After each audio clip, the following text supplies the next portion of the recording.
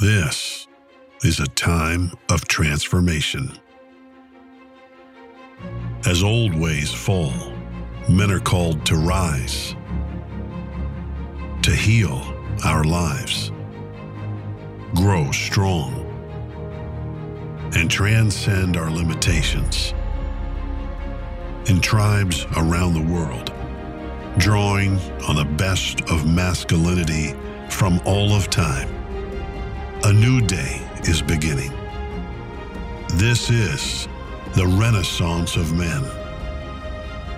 You are the Renaissance. Very often I get the question, so, Red Horse, what is this always more you talk so much about? Well, I'll be happy to tell you. I learned a long time ago that no matter how much knowledge I gained, no matter how much wisdom, no matter how much life I experienced, there would always be someone out there who knew something I didn't. Someone who was wiser than me. Someone that had or would experience things that I could never even dream of. Fast forward to my work as a teacher of transcendence. Once I recognized that no matter how profound an awakening one might experience, regardless of the depth of a given insight, there would always be more. Much more to learn, more to encounter, much, much more to be. The old saying of reaching the top rung of one ladder only to discover you now find yourself at the bottom rung of another ladder, this is quite illustrative. We live in a dimension of infinite possibility. We have the power of choice. How could there not always be more? Knowing that there is always more is really quite humbling.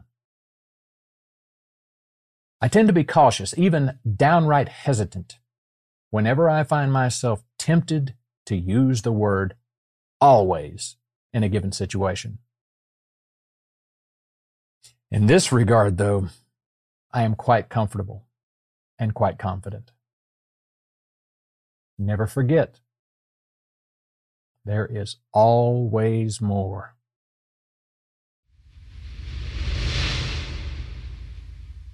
Hello, my name is Will Spencer, and you're listening to the Renaissance of Men podcast.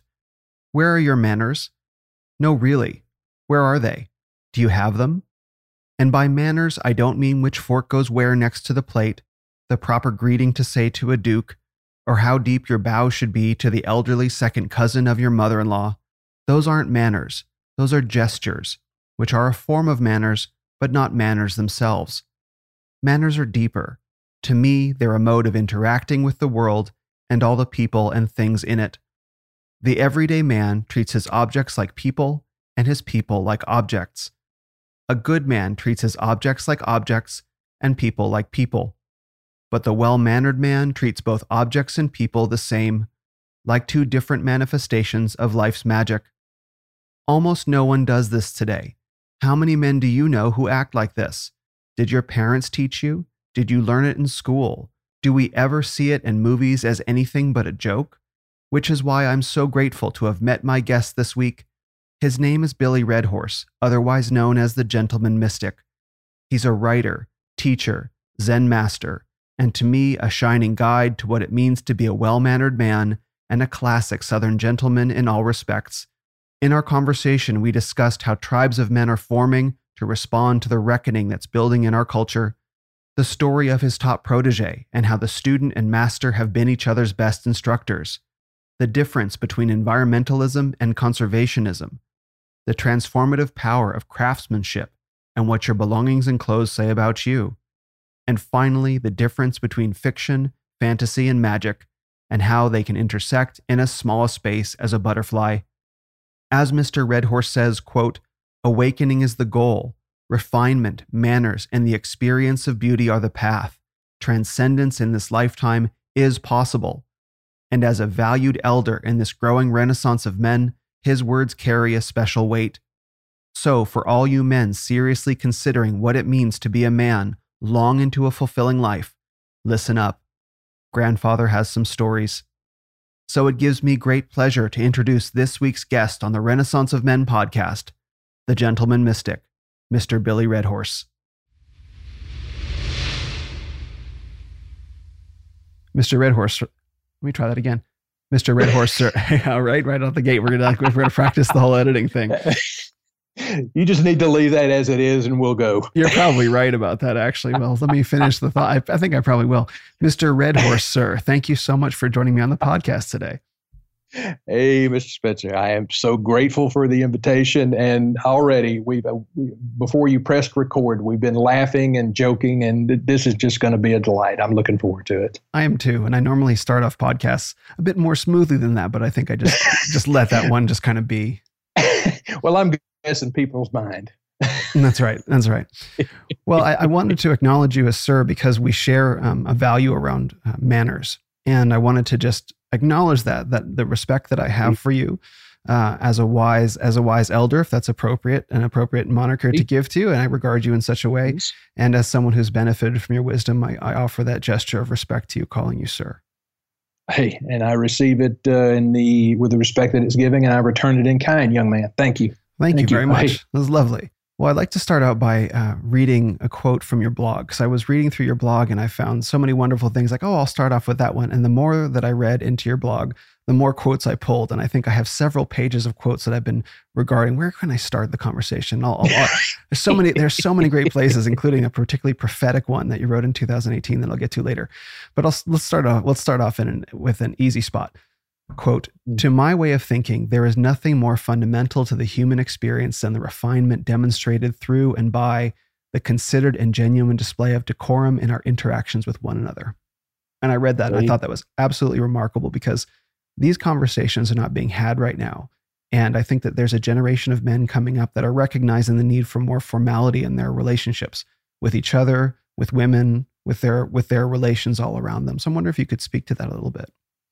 Well, right there is where part of the problem is. Even men of my generation, I'll be 60 years old in several months. And the word formality, it really bothers a lot of people. And I guess in a way it bothers me because it doesn't address fully what I mean by the quote that you just so eloquently read. There is, when I speak of refinement, when I speak of civility, that automatically brings up the whole concept of etiquette or of rules. Mm-hmm. And believe me, people may think that I like rules, and you follow the rules, and you only use the certain fork, and the belt you wear absolutely must match your shoes. That ain't what I'm talking about. Mm-hmm. There is a certain, when I look back on some of the good examples in my past of, men that they would pick at each other, they would laugh, they would go out behind the woodshed and settle disputes with fists sometimes, but there was always a respect, and the respect that I give to other men and certainly to other women, and even more importantly to Mother Life, to the environment in which we live. I don't do it so much to acknowledge these other outside forces. I do it for me. It makes my heart sing. It makes me smile. It touches it. I recognize that this is the very reason I was born into this life, to not to be distracted by all of the follow-all frivolity of the day, of the politics and the absolute insanity that we know is going on right now, and things that are not the way they should be. But if I can get past all these distractions, then I can spend my remaining years in joy, just being, just To me, when this is done properly, it's like a dance. Mm-hmm. And maybe it's a dance that's plotted out, that's choreographed, or maybe it's an inspired and, just of the moment type situation. But there's something, Mr. Spencer, just the fact that I'm, how old are you, Will? I'm 43. Okay, well, you look very young for your age. You're not quite as young as I thought. So thank you. That was a misstep on my part. Still, I've got clothes older than you, so almost. And to be honest, I'm sure those clothes are amazing if they're older than me. Oh yes, yes. Yeah.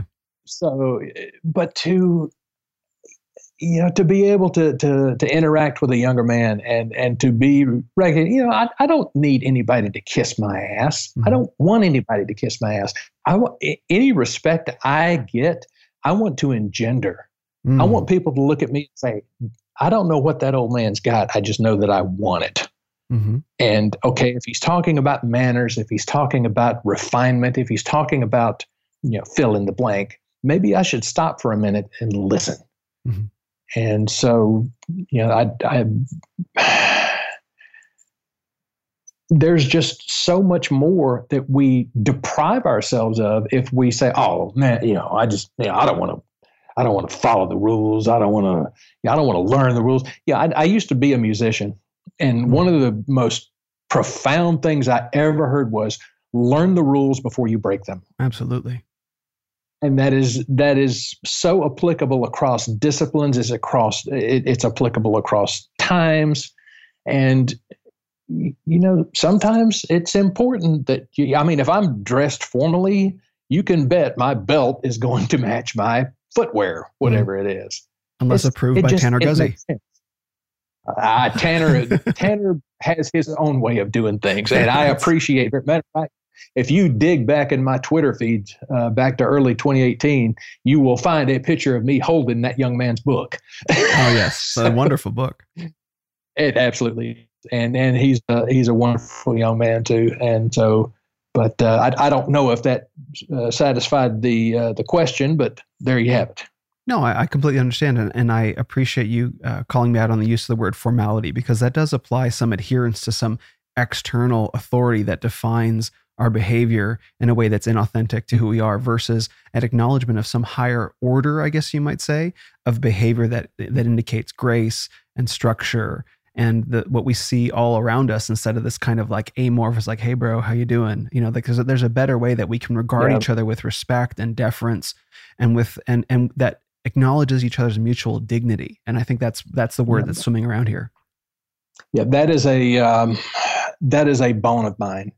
That I pick continually. I have had men 30 years my junior that go, "Hey Billy," "Hey bro," and I'm sorry. Not only am I almost 60 years old, I'm a Southern gentleman. Indeed. And you do not call a man old enough to be your father, damn near old enough to be your grandpa, by his first name, and you don't call him Billy. The kind of the cutoff point for me is you better be at least 50 years old. Mm. There's a couple of cats out there that they wouldn't hurt my feelings if they called me Billy. Noble Brown or Bobby Dino. They're part of the Gray Wave Junior Varsity, as I like to call them. I love it. But someone that I have a son that's 38 years old. Mm. And if you're 23 years old and you're calling me by my first name and I did not tell you that it's okay, that's bad medicine, and it's very disrespectful. Mm-hmm. And some folks would say, I'm like that Simpsons cartoon character, shouting at clouds. Well, okay, I don't care. It's just a matter of decorum. I mean, I call these young men that address me by my first name. If I know their last name, I call them Mr. Smith. Mm. It's good medicine And yeah, sure, I'll go to the gym with Tanai Ricks or Stephen Story, and both of those young men are just, they're amazing young men, and have done wonderful things in their life. But again, they're early 30s, and if they call me by my first name and we're picking up heavy weights, I'm okay with that. It's a different environment. Exactly. So it's environmentally specific, and also I understand that we have known each other long enough that, hey, they've earned, and this sounds so arrogant, and I really don't care, but they've earned the right to call me by my first name. So, but and that's kind of a tangent, but it gives you a little bit of an understanding of where I'm coming from. And I cannot emphasize too much the whole Southern gentleman. We are a different breed. My father-in-law, he's 80 years old. I have never called him by his first name without putting the identifier Mr. Lamar. And that's only in recent years. He's been Mr. Hunt for the longest time. And that's just, and the thing of it is, he's never demanded it of me. Never. But it's just understood. That's good decorum. It's Miss Christine, it's Mr. Hunt, or Mr. Lamar. It's, you grow up in the South, and there may be some neighbors that are old enough to be grandmas and grandpas, and no, just call me Ruth, just call me Homer. Okay, Miss Ruth. Okay, Mr. Homer. That's just, it's the way it's done. The South, and my brother and dear friend Chief Chuck Whitworth. We all the time are talking about the Southern honor culture. It just is. There's a delight in it. And if you want to just dismiss it because it's some old fashioned thing, well, it's your loss, pal. Whoever would say that. I agree. And I think that this is the appeal of movies like The Sound of Music, or some of those period dramas, like you'd see an adaptation of Jane Austen, or what's the recent series on the BBC that was so popular about Downton Abbey. Downton Abbey. And I think the reason why those appeal so much is that today especially, is there's this sense that every little gesture, every cocked eyebrow, or every change of posture communicates so much in a way that we're not used to today. And to have, shall we say, guidelines of decorum or dignity is a way of saying that the way that we interact with each other communicates specific things that we want to be intentional about, rather than just kind of allowing to happen. And you have to communicate. We all have to communicate with intention, with more than just our words, but with our body language, our diction, and so much of that we've lost in this notion of, there are no rules and no boundaries and no nothing, and you can just be whatever. It's like, but that hasn't served us, obviously. It's actually degrading all of society.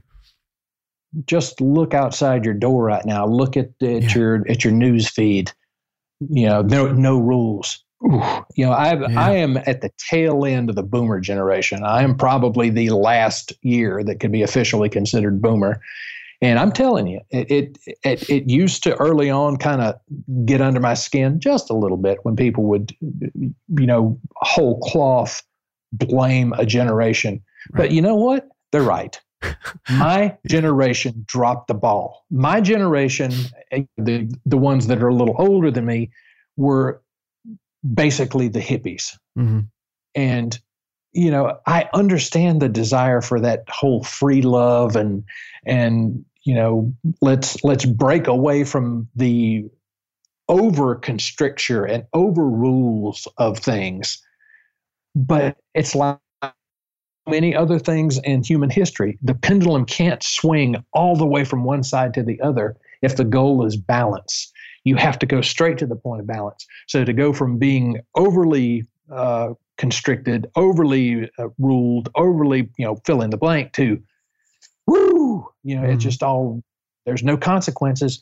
Well, we've seen now what happens when there are no consequences. That's right. Well, I would actually argue that probably the goal was to swing all the other way, to sort of shatter civilization to allow something to be rebuilt out of it. And there are certain philosophies out there that actually, those political philosophies that they're pretty open about that. But what's so fascinating is that to whatever extent that's true, what we're talking about now in terms of manners is a desire within men organically and women too, to discover their own order and not have this third order imposed on them to say, no, I'm seeking a higher order in my life, whether they seek it in physical fitness or diet or exercise or spirituality or religion or manners. Like, it's like there's this knowledge in our bodies that like this era of disorder that we're living in isn't serving me. So where can I go to find order that isn't being told to me by the TV?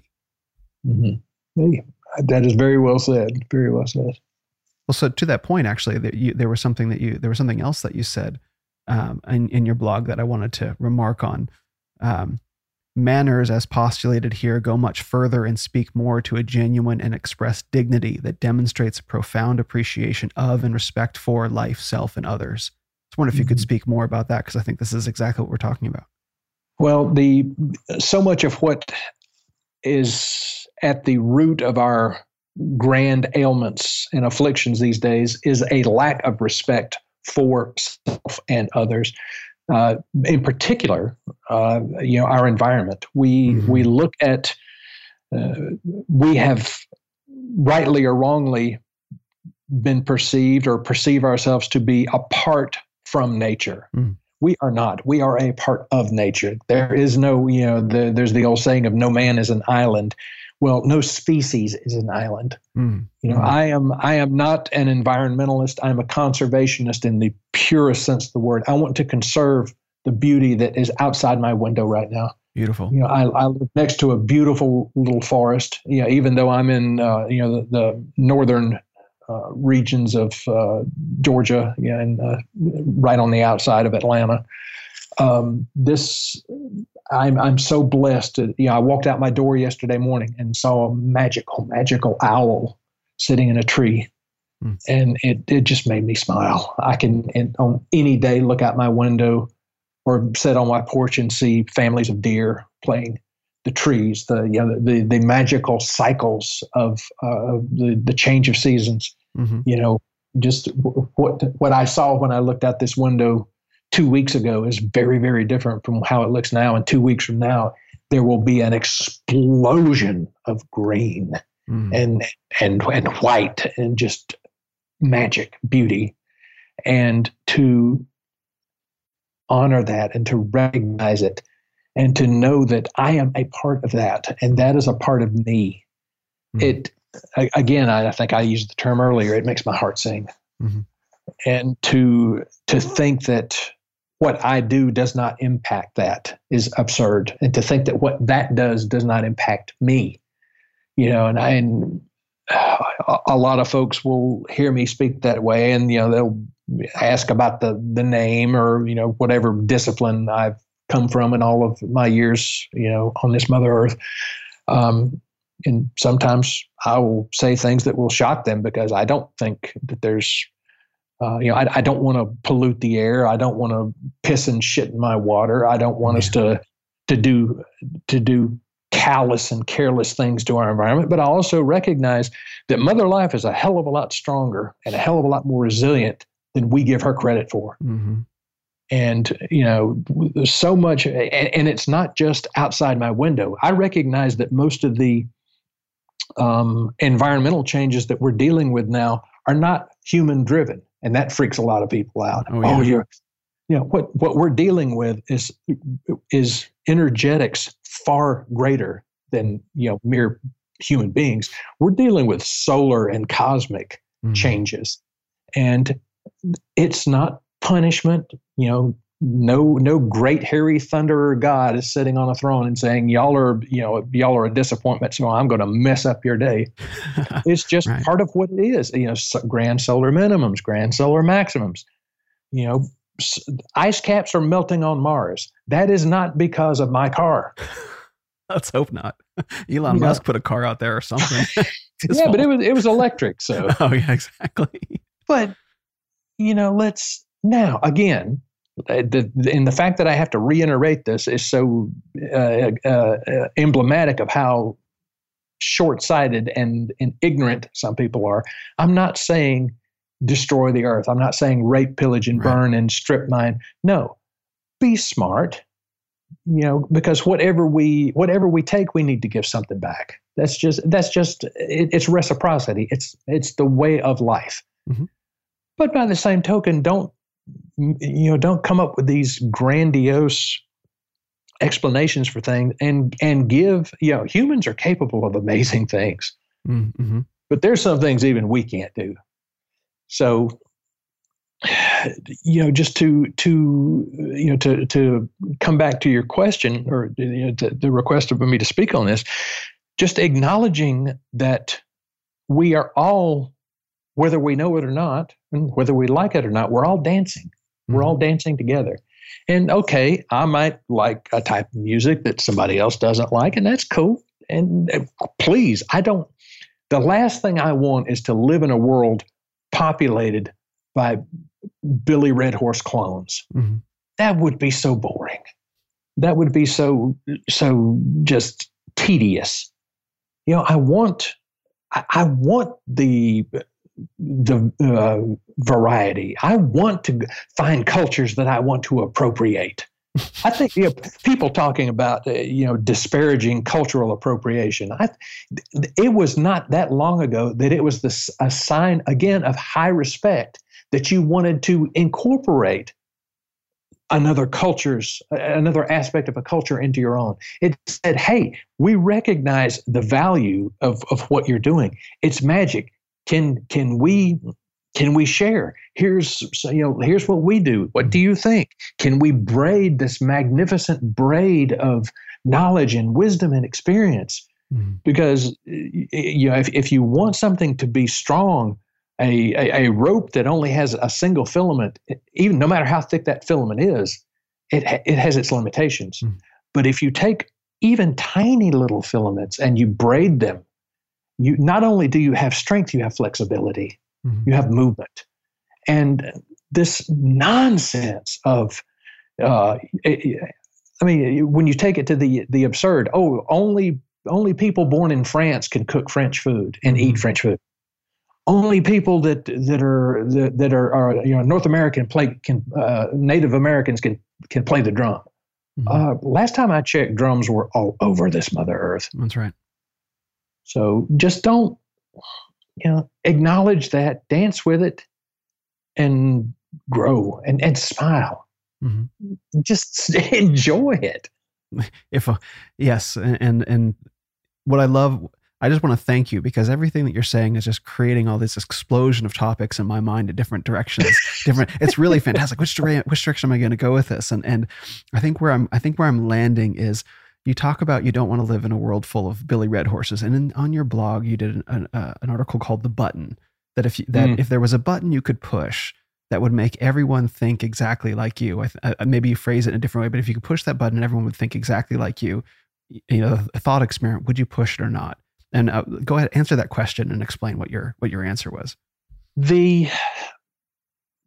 This actually came about because of several people I know that I know it comes from a place of what they view to be the greater good. I know that it comes from a place of they think that it's what's best for humanity. But these people, one person in particular, that without hesitation, if he could press a button and change the entirety of the human population into agreeing with his politics, with his view on social issues, with his view on food, with his view on, you name it, he would push that button without hesitation. Not even a moment of hesitation. Because, in the thought experiment,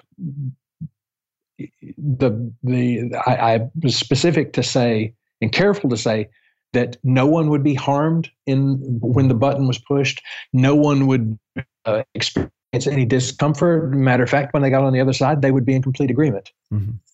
As for me, if a button like that existed, that I could push the button and everybody would have my perspective, my view on manners, my view on fine clothing and good liquor and watches and things that apparently are just so hedonistic and have nothing to do with spirit and seriousness. I would not only would I not push that button, I could not push that button. It's just, it goes against every fiber of my being, because I think the greatest gift that the human race has is the gift of choice. Some people look at it as free will. And I'm sorry, do not come at me with the arguments there's no such thing as free will. Thank you very much. I do not buy into predestination, because then nobody has, there's no reason to even do anything, and you might as well go ahead and pull the plug. Mm-hmm. So, now granted, there are certainly arcs that we follow. Some people call it karma. We can talk about that at some point if you want to. Please. My views on karma. But there are people out there doing very frustrating things. I'll be kind and use that term. It's very, very neutral. Especially in the last 13 months. Oh, but even as frustrated as I am, I wouldn't push the button and make the masks away. Yeah. I wouldn't push the button and make the fear go away that so many people have evidenced that they have allowed themselves to fall prey to and victim to. I wouldn't push the button because I don't want anybody imposing their will on me. Mm-hmm. It's bad medicine. Mm-hmm. I really like that distinction, because I read that article and I was like, I was really tempted. It's like, I'm kind of tempted for the good of humanity, for the good of the planet. But I was negotiating in myself about that because, of course, I recognize everything that you're talking about. But I hadn't quite landed in an answer that I was satisfied with yet. That's not to say that it was resolved. It was like, well, I still want to continue chewing on it.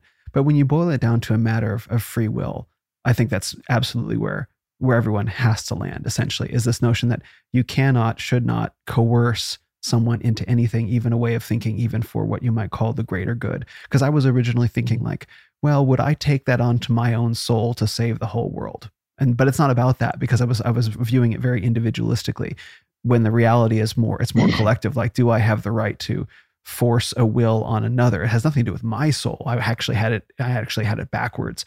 So when you frame it that way, you're absolutely right. I don't have my right to force my worldview onto anyone's perspective. And ultimately, why I feel comfortable landing in that spot now is I believe in what I call the redemptive function of the universe, that there is a fall and a redemption if you have the courage and the strength to ride the down all the way back up. And that's Joseph Campbell's hero's journey that sort of says you ride it all the way to the bottom and you find your way back up. And that is the story of my life. That's the story of so many different people's lives in terms of redemption. And I believe that's also a very powerful story for the human race. So even if we can't get everyone to agree, maybe we have to just ride this down to discover a higher up, I suppose. This may sound arrogant, and I haven't been arrogant since I was a young man. I'm very confident. Mm-hmm. I will say that I think my way is the better way. And I would, if people came to that assessment on their own through trial and error, great. Mm-hmm. But I could not, absolutely would not push the button. I have a saying that I use over and over and over again, that I don't proselytize to people. I don't try to convince people to view the world the way I do, because in its way, that's a soft button. What I try to do, and what I fail at it miserably, but I continue to try to refine and do better, and to be a better man, and to be a better example. And that's this. I want someone to, and it's happened, I want people to come up to me and say, Red Horse, I don't know what it is you got. I just know that I want it. Mm-hmm. That is magic. That is the best way to live by example, to show people that there are options, there are better ways, there are at the very least there are other ways. Mm-hmm. Something else I'm prone to say is, try it my way for 6 months. Right. And if it doesn't work, you can always go back. You can always go back to whatever you were doing before.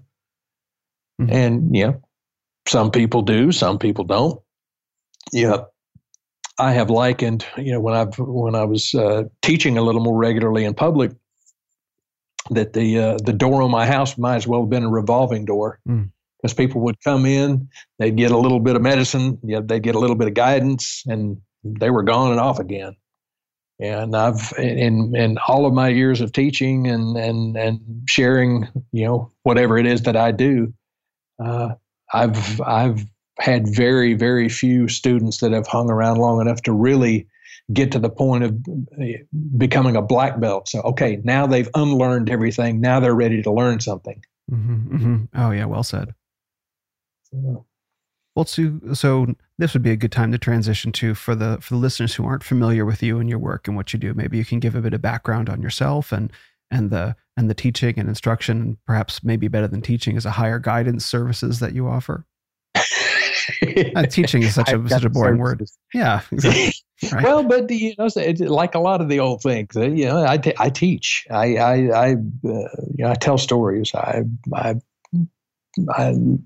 Actually, my job is to hold up a mirror. I hold up a mirror and let people see what they see. And sometimes they ask me for my opinion on what they see, because obviously they're looking in a mirror and they see something in reverse from what everybody else sees. So, I like a lot of folks, I have a background in certain religious traditions, and matter of fact, I'm even if you go back far enough, I'm even ordained in some of those traditions. That's a surprise. Zen Buddha, Soto Zen Buddhism, particularly, and a lot of people find it hard to believe, but I'm in another life, I was an ordained Eastern Catholic priest. Wow! Wait, in this life or another life? Another life. Well, in this incarnation, but another life. I see. In a prior version. Yeah, a prior iteration of Billy Red Horse. Oh wow! But once there were just so many things that didn't set well with me. I didn't do. I don't like. Even though some people would think I like rules, there are some rules I just do not like, because they'd have no basis in nature. Mm-hmm. They're just set up to promulgate and perpetuate institutions. And there's certain institutions that I rail against. But when, over years and years and years of trying to grow and to first discover who I was, and realizing I didn't want to discover who I was because I might not like what I find, and then moving to wanting to create who I wanted to be, I encountered a tradition it's not native to North America, but it's the Americas in general, called the Flower Soldier tradition. And it was in that tradition that I met my adoptive grandfather, White Wolf. And he's the one that gave me the name Red Horse. And he saw something in me that I kind of latently knew was there, but he was able to pull it out and whip it into shape, we'll say. That's great. And so it's, I don't, I just, the gentleman mystic is who I am. It's not it's not some selling point. It's not some prefabricated. Now, it is fabricated because I built it brick by brick, and that was with intention, because as I alluded to earlier, there's a whole scene that a lot of the spiritual folks, I want to discover myself. I want to find out who I am.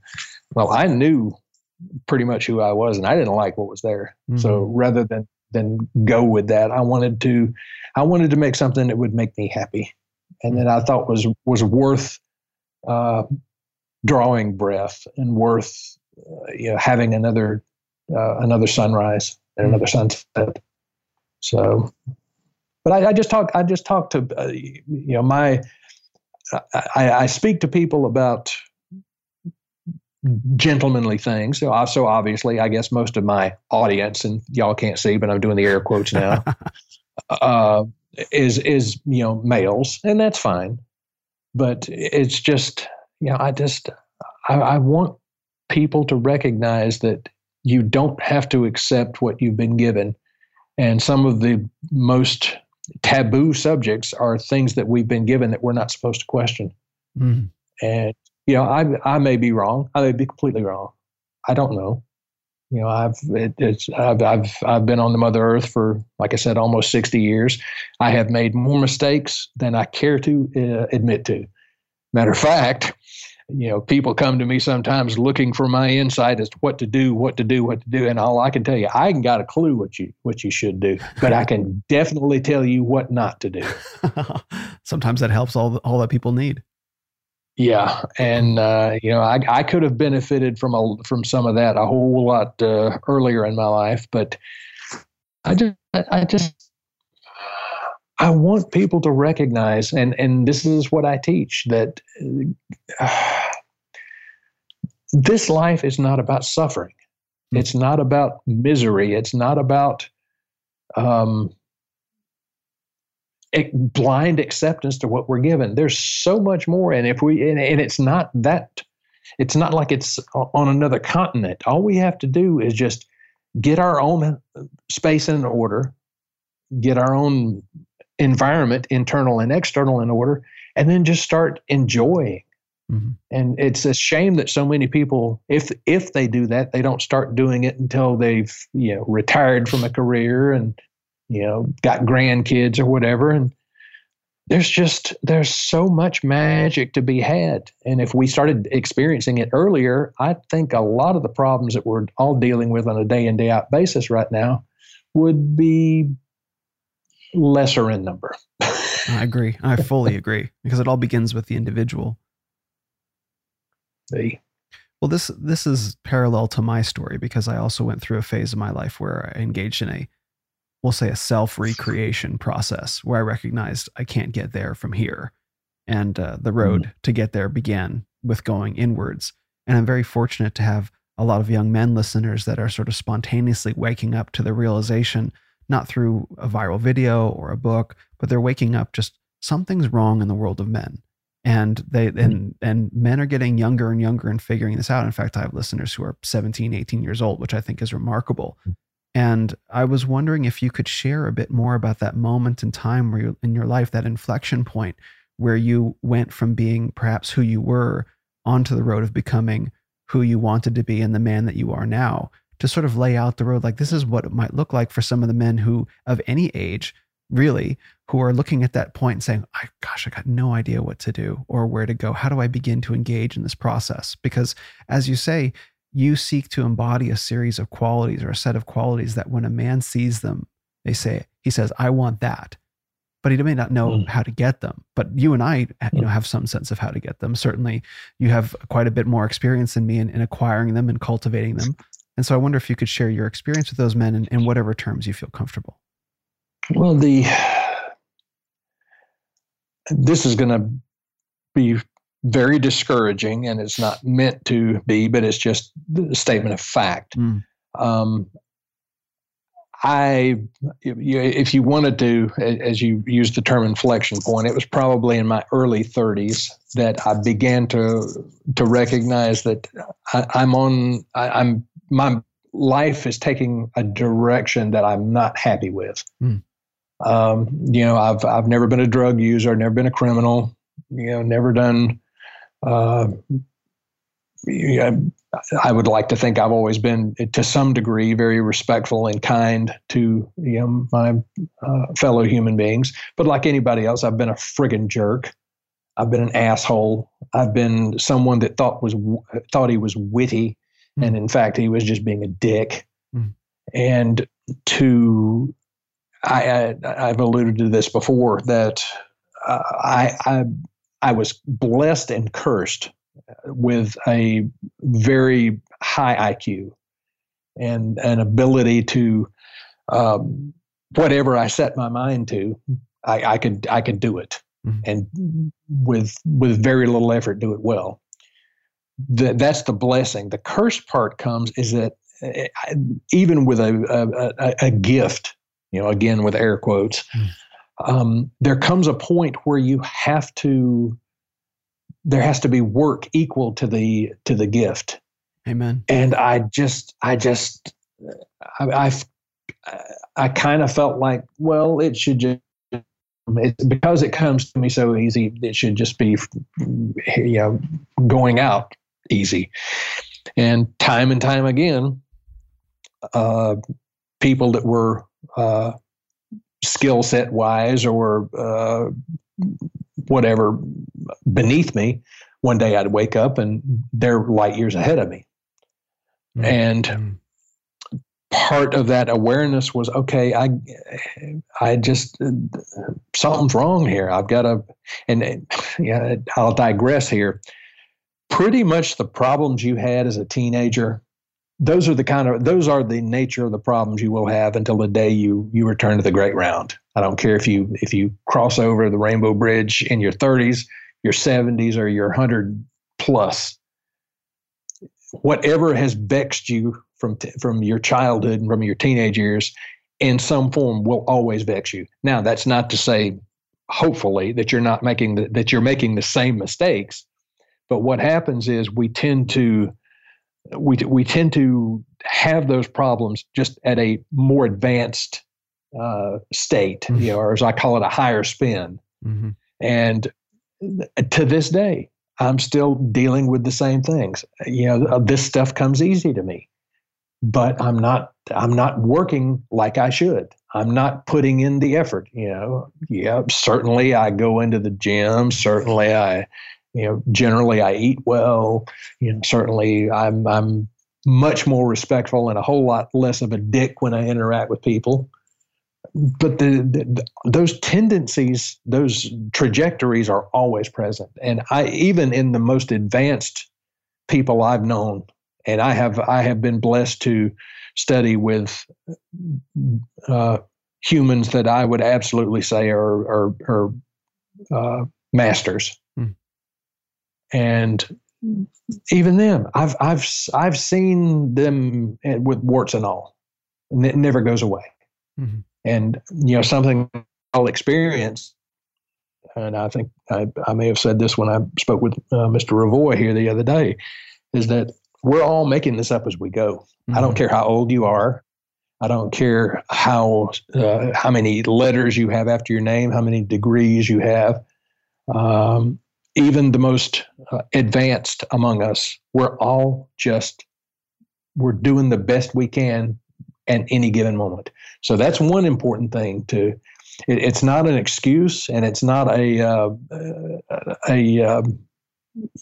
get out of jail free card. It's just an acknowledgement. Okay, I don't have to be a perfect being right now, but what do I do from this point forward? So to speak to your question, the sooner that you're able to start correcting the errors of your youth, right, the better. I really didn't. You would not to recognize who I am now. You would have to go back. Well, let me put it this way: the gentleman mystic would show up in a recognizable form about 7 or 8 years ago. Mm-hmm. And that was by my direct intention and my direct creation. And a lot of that too was still the same thing. I was having to undo stuff because I was basically even though I didn't want to be, I was a young version of my grandpa of White Wolf. My voice sounded like him. My inflections when I talked or when I spoke sounded like him. My sometimes rash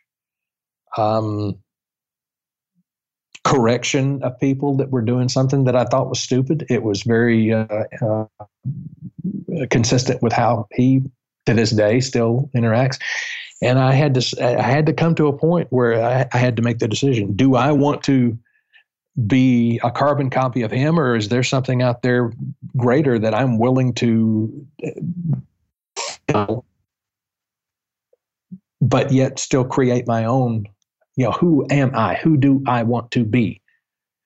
And we're so afraid to fail. It's taught out of us. It is energetically beaten out of us. Mm-hmm. We're not supposed to fail. We're not supposed to make mistakes. That's part of the, it's evidenced by all this silly, just absurd cancel culture that we're experiencing.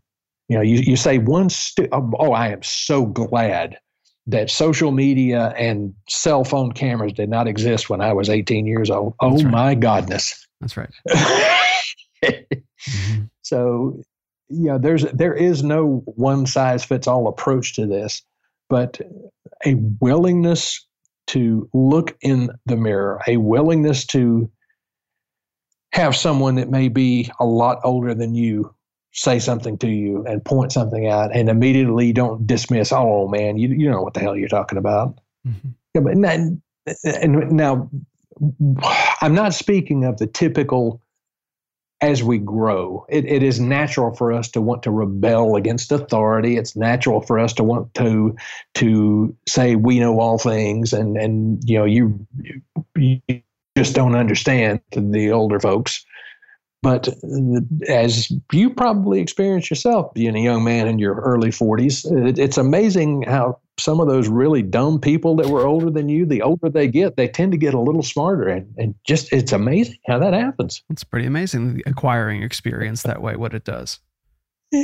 Yes. Well, it's great because you mentioned this on your blog, and I think in your article about elders. And this is a subject that I'm particularly passionate about in a certain way, because I think one of the challenges with modern culture with regard to masculinity is that it's very heavily youth focused, right? So it's about young and fit and ripped and all those things. And those things are great. But I think in that, there's a lack of appreciation and perhaps even a direct attack on the full life cycle of the male. So, a lot of jokes about dad jokes and dad bods and stuff, sort of making fun of like middle-aged men, which is the age when men raise children and build a career and begin crafting a legacy. But because there's this mockery essentially made of middle-aged men, and to be fair, many of them mock themselves, so we're not going to completely abdicate their responsibility for what's going on, but there's this sort of perceptual fog that attends what does it actually look like to become an older man. What are you actually able to communicate to the generations prior? And so I'm passionate about the notion of elderhood, because that's what allows the young men to connect with who they might be in the future and see, I have a whole big long life that I get to explore, the many seasons to go through, and I shouldn't be afraid of it. I should embrace it. And you actually in your blog mentioned the subject of, I think it's youth versus youthfulness, about plastic surgery and Botox and all that stuff, versus this feeling of youthfulness where when you look into the eyes of a man who's lived a rich and full life and is in his 60s, 70s, or 80s, where there's a spark in his eyes. It's like that, that sort of quality. I wonder if you could speak to that, because that's something that I think every man should not only be hoping for, but working for in his own life. How can I continue to be youthful well into even 80s or 90s? We should be so blessed to live so long. Well, the problem is that we have so few examples, most of us in the West, of delighted and delightful elders. Yeah, there are an awful lot of old people out there. That is true. But there are so few elders. And this is something that I and my brother, Chief Chuck, we've kind of taken it as our shared mission to return, and this is going to sound grandiose, but a certain grandeur to being an elder and aging. Mm-hmm. Yeah, it wasn't that long ago that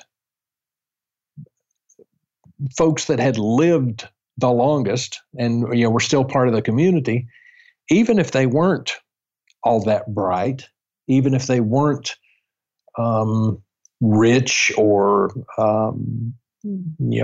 highly thought of for their skills in some occupation, kids still wanted to go and hang out with them because they were fun. They could tell stories. They could shine light onto things that we didn't even know were dark and that needed a little bit of light. And, part of the very fact that the shiny, the new, the smooth is so highly valued in our very disposable culture, it is that in and of itself is, a huge part of the problem. I commented earlier that I would have thought you were about 30, based on the photos I've seen of you and your visage, and up until about 15 years ago, I looked probably 20 years younger than my age at any given time. But now I've got these things here, and I don't call them wrinkles. These are experience divots that I have in my chin. Sure, yeah. But it's part and parcel of my persona that I've always been kind of flamboyant. And again, I mentioned I was I was a musician for many years. So the way I presented myself was very important to me. Now, when the gray hair started coming in, oddly enough, I did not go out and color it. I have always admired silver hair. Because I have, and no one's ever taught me this. I've just intuited it instinctively. I feel like every gray hair a person has, they've earned it. And so I have embraced my gray, and I look forward to the day that my gray turns white. And to be able to be comfortable with that is something that so many people in my age group and 5 and 10 years older can't do. That they are the ones that they want to remain young. They go out and get the plastic surgery. The guys divorce their wife of 40 years and go out and find a little hottie. And I don't blame any. I don't begrudge any guy trading up if that is the appropriate thing. But you don't just throw away a lifetime for a fancy. And so, I go. I'm stronger now than I've ever been in my life. I'm right at 180 pounds now. I'm not as svelte as I would like to be. But I can go in the gym and without even much of a warm up, I can pick over 300 pounds up off the floor. And on a good day, I can deadlift over 400. That's awesome. And I've got videos to prove it. So that's not just, I'll link to your Twitter account. It's on Twitter. And but that's not me trying to be to cling to my youth. Hell, the young Billy Red Horse would have been stunned if at 25 he thought he could pick up 315 pounds or 405. So for me to be able to do it at this age no one is more surprised than I am. But I'm not trying to cling to something. I'm recognizing the possibility and the potential that Mother Life has given me, and the elders that we have encountered, all of us, in their own way, they have, to one degree or another, through multiple different vectors, they have some innate experience or knowledge of that appreciation for life, of the recognition that just because you're young doesn't mean you're the only way to say it is say it better. I know my limitations. I even tweeted sometime last week something to the effect of, I'm an old man. I can't help you build anymore, but what I can do is to help you plan. I can give you better ways of building that would go far beyond my mere labor, the labor of my back. And if this is kind of a catch-22, we need more elders to start acting like elders, and they can be an inspiration and a lighthouse for. But so many have never of my generation. They seem to forget those old elders, those lighthouses, and they're too busy trying to avoid the natural order of things. They're too busy being afraid of death. Mm-hmm. And I will tell you, I've for the longest time in my youth, I mean, I was aware of my mortality when I was 6 years old. I can remember sitting on a swing set, swinging back and forth, realizing I'm going to die one day. Mm. Wow. And it wasn't that someone close to me had passed. It wasn't that a pet had died. This sprang up spontaneously. Some would say that it's a memory of past life. I don't know. It really doesn't matter. It's just what it did to me then. And I spent so much of my early life being afraid of death that I didn't live. Mm-hmm. I didn't live. Mm-hmm. And so now that I don't have quite the capacity that I had as a 20 or 25 year old or even a 30-year-old, but I'm. Don't get me wrong. I am not by any stretch of the imagination ready to check out. I'm not ready to leave. I love living. I love my life. I love this world. And I want to, when that final breath is drawn, I want to be a used up shell of a man. Mm-hmm.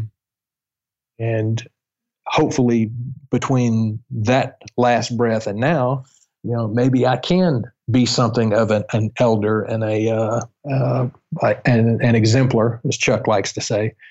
And the sad thing is that most of those in my generation are not up to the task.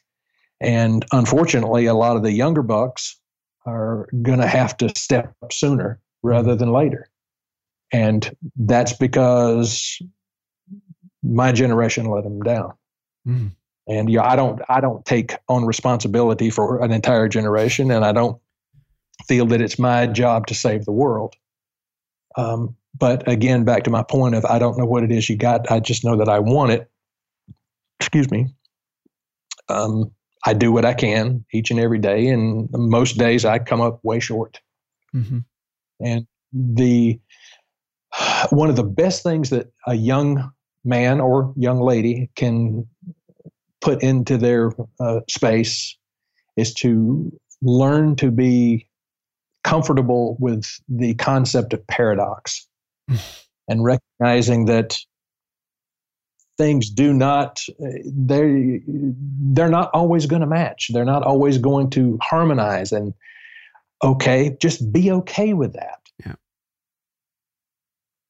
Well, I would like to, again, my mind is exploding with directions to take this. I love it. This is a joy for me as a podcast host when there's so many different directions to drive the bus of conversation. So, that's the paradox of choice. Like I feel it's a cornucopia. So thank you so much. And I would like to, because I could jump off a paradox but I think it's more important for my vision of what I'm trying to create in masculinity to I want to throw in my 2 cents for your status as an elder, because I think this is so important. I think it's so deeply important that men begin to rediscover what it means of any age to look up to a man and revere him as an elder, as a man who has, say, metabolized the most experience, either consciously through meditation, study, prayer, however you choose to move through your life, or versus simply attaining a high age. Like, hey, look, I've lived a long time and I've seen a lot of stuff, and some things never change. But I think you make a unique case for it because I've read your blog and I've absorbed it, and I have a good sense of your perspective. I want to read a particular quote that I think a lot of men will resonate with. An admirable goal of a transcendent humanity is to seek to continually refine and positively develop the self and consequently the community, while cleaving to the traditions and conventions which have been time-tested and shown demonstrably effectual. A forward-looking optimism should never go out of style. And I think that's real wisdom right there. Thank you. What is missing, another piece that I wrote a while back is, I think the title of it was An Apology for the Old Ways. Mm-hmm, I saw that too. And there is I think I even started that piece off with, the phrase, the good old days, has set eyes rolling and tongues wagging for decades. And man, let me tell you, I was one of those. But like anything, when you have the opportunity to go out and fail and make your own mistakes, and then to say, well, it sucks for me to have to admit this, but that old man or that old woman may have had a point about X, fill in the blank, that whatever it is. And, I was born in 1961, and depending on how you look at it, I'm a child of the 60s, I'm a child of the 70s, or even to one degree or another, my early 20s, I was a child of the 80s. So I saw quite a bit of a spectrum of change and upheaval, but I was also blessed enough to have access to certain people that they were born in the late 1800s. Wow, that's awesome. So I, and now don't get me wrong, it's not like I sat at the foot of an 80 or 90-year-old man or woman for days and weeks and months on end, but there were instances where people that were born before the Wright brothers went to Kitty Hawk and flew, and then they're living now, and at this point it would have been in the mid 60s, late 60s, and they're watching rocket ships leave Cape Canaveral. So they've seen a lot, and they're able to give perspectives that certainly I'll never experience in my own life. I guess maybe I'm creating my own stories, of similar impact, but just completely different scenarios. But to know that, okay, I recognize that's an elder. That's not just an old man or an old woman. That's someone that has lived, has gone through some shit, come out on the other side, and they're not rich, they're not even pretty, they're not, but there is an obvious, the only word I can think of is satisfaction with the way that their life was and then what it became. And, they tell the stories. I very much, in keeping with what I was talking about creating who Red Horse is, who the Gentleman Mystic is, I would love to be able to pick and choose and create my environment completely. And then the people that I dealt with, a little Cary Grant, a little bit of 1950s Monaco, the French Riviera, a little bit of, danger and James Bond, and certainly I encourage people to look to the past and find what it is that speaks to them, whether it's stylistic or philosophical or spiritual or whatever, and build the world that you want. And so many people are so scared that they're terrified. Well, what if I build the wrong world? It's hard to do worse than we've currently done. No kidding. And it's not like you're trying to build a city. I said earlier, I don't feel that my job is to apologize for a generation or to save the world. It's absurd. But I recognize that nobody, either I build what I want or I have no reason to grouse and complain because I accept what I get. Amen. And, everybody from 17 years old to 77 and way beyond, that holds true. So to your younger audience, the quicker you can make your mistakes and the quicker you can recognize that you have made mistakes, acknowledge that you have made mistakes, and then begin to course correct early. Mm-hmm. I'd mentioned that I've only had a handful of students that have stuck with me long enough to become what I would refer to as a black belt in their training. Until you get to the place, I'm thinking of, actually, I only have one right now. And this is a young man that we've been working together for almost 10 years. Wow. And he has learned he's patient. He is absolutely patient.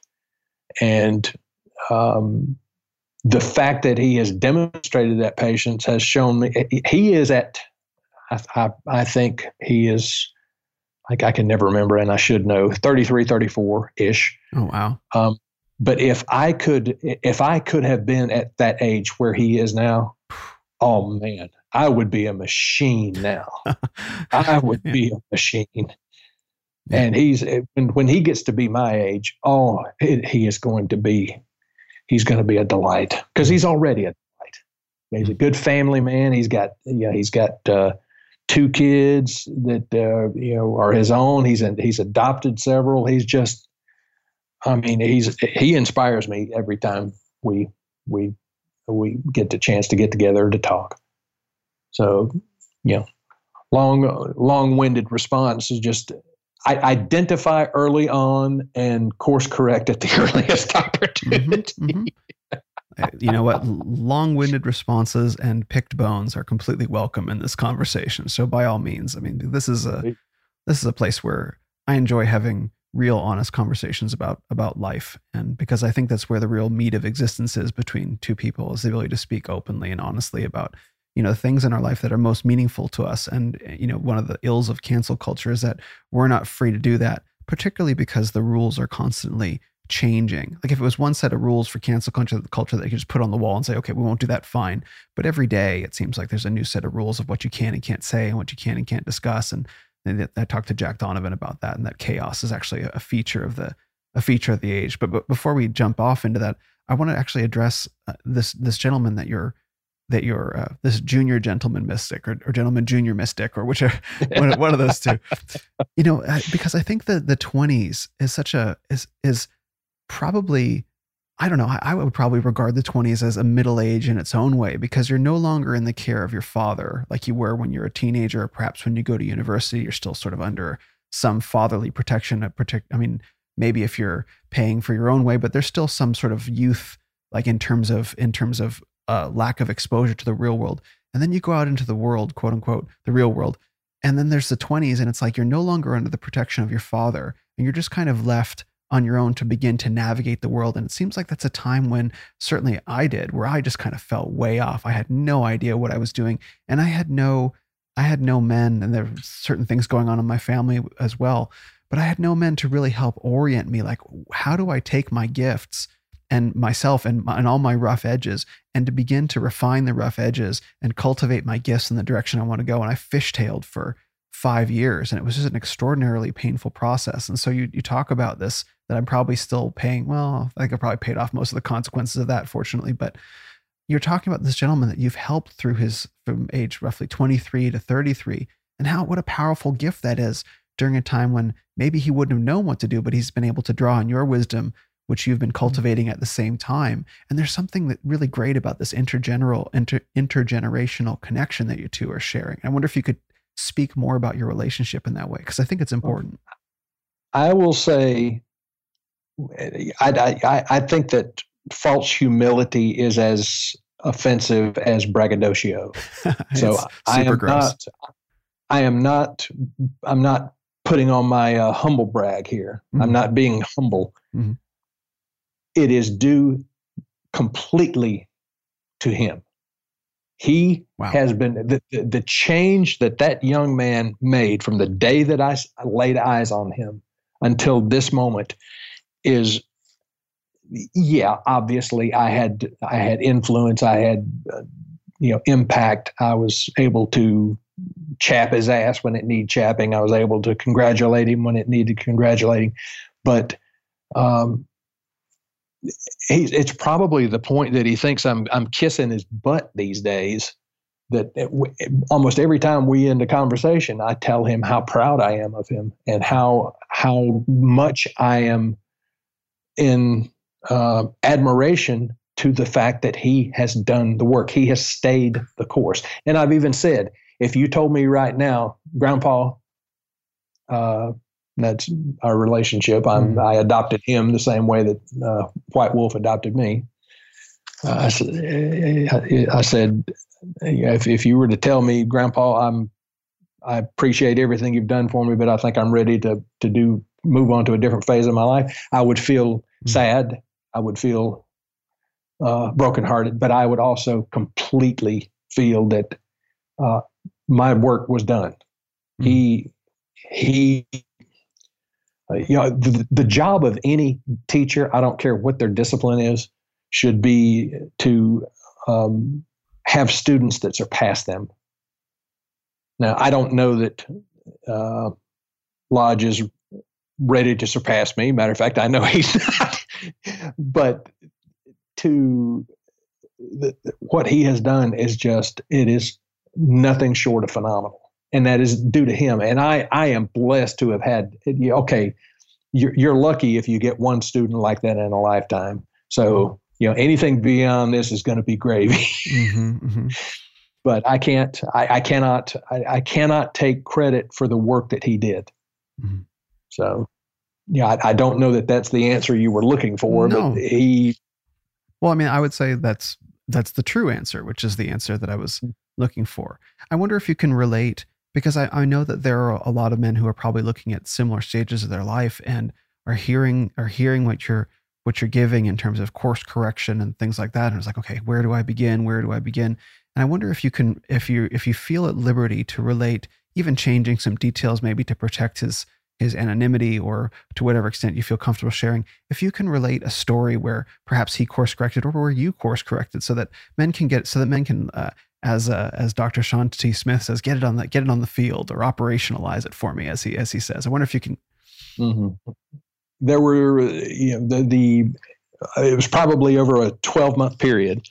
The first place that he and I met was at a Zen center where I had been invited to come and lead a weekend retreat. And this was, like I said, it wasn't quite 10 years ago. It might have been 8 or 9. And this was a traditional Zen center. And I have a traditional background in Soto's. For several years, I was a staff teacher at the Atlanta Soto Zen Center here in Georgia. But I had, like many things, I kind of bowed up against the way things were supposed to be done and wanted to do things my way. Right. And but I was invited to speak, and this was a Zen center in Nebraska. And I knew the senior teacher there. We had known each other for about, I guess, 10 or 11 years. And he invited me out, and it was, I told him, I said, okay, this is going to be Zen, but it's my flavor of Zen, which was very much, impacted and influenced by my earth teachings, the flower soldier teachings. And there was this one kid, and he looked like a typical stoner computer geek. And I've said this in front of him many times, so I'm not shaming him. I'm not saying anything that he has not heard me say before. Literally a snot-nosed kid. a kid that had dried snot under his nose because he was so oblivious. He was not aware of it. Wow. But there was some kind of connection. And I was in Nebraska for 3 days. And before we left, he and I started talking a little bit, and he immediately was drawn to me and started. I don't even remember the content of the conversation, but the essence of it was, can you teach me something? And so I gave him a task or 2 or 3. And quite frankly, it was not so much for him to do the tasks and benefit from them, but just for me to see if he was serious. Mm-hmm. Well, I gave him the tasks. I think we may have exchanged emails a couple of times. A year passes. I go back. I'm invited back. He was no longer a snot-nosed kid. There was a very definite shift in the energy that this young man put out. Okay, we may have something here that needs further looking. And so after the end of the 3rd day, we're talking again, and he surprised me because he asked me, what have you done? Meaning me. What have you done? You're very, very different this year than you were last. Mm-hmm. Well, the year before was my last year of being a clone of my grandfather. Oh, wow. And so over the course of that year, I'm working to, the gentleman mystic is being born. Mm-hmm. So he looked at me and said, you're very, very different. I said, you still have the same intensity. You still have the same energy, but it's very, very different. And so I looked at him. I said, well, is that a good thing? And he says, yes, that's a good thing. That's awesome. He said, I like this version better. So, even, the point of the story is that, even the guy that's old enough to be his dad plus can make changes and make course corrections. And, the only way that these things are going to work for someone is you have to be, here's a good teaching right here. It is very, very rare that you will ever hear in our tradition the words, you must, you should, there is only. So when you do hear those, you better pay attention. Mm-hmm. And one of the statements and sayings that we use is that the only way to self-growth is through self-criticism.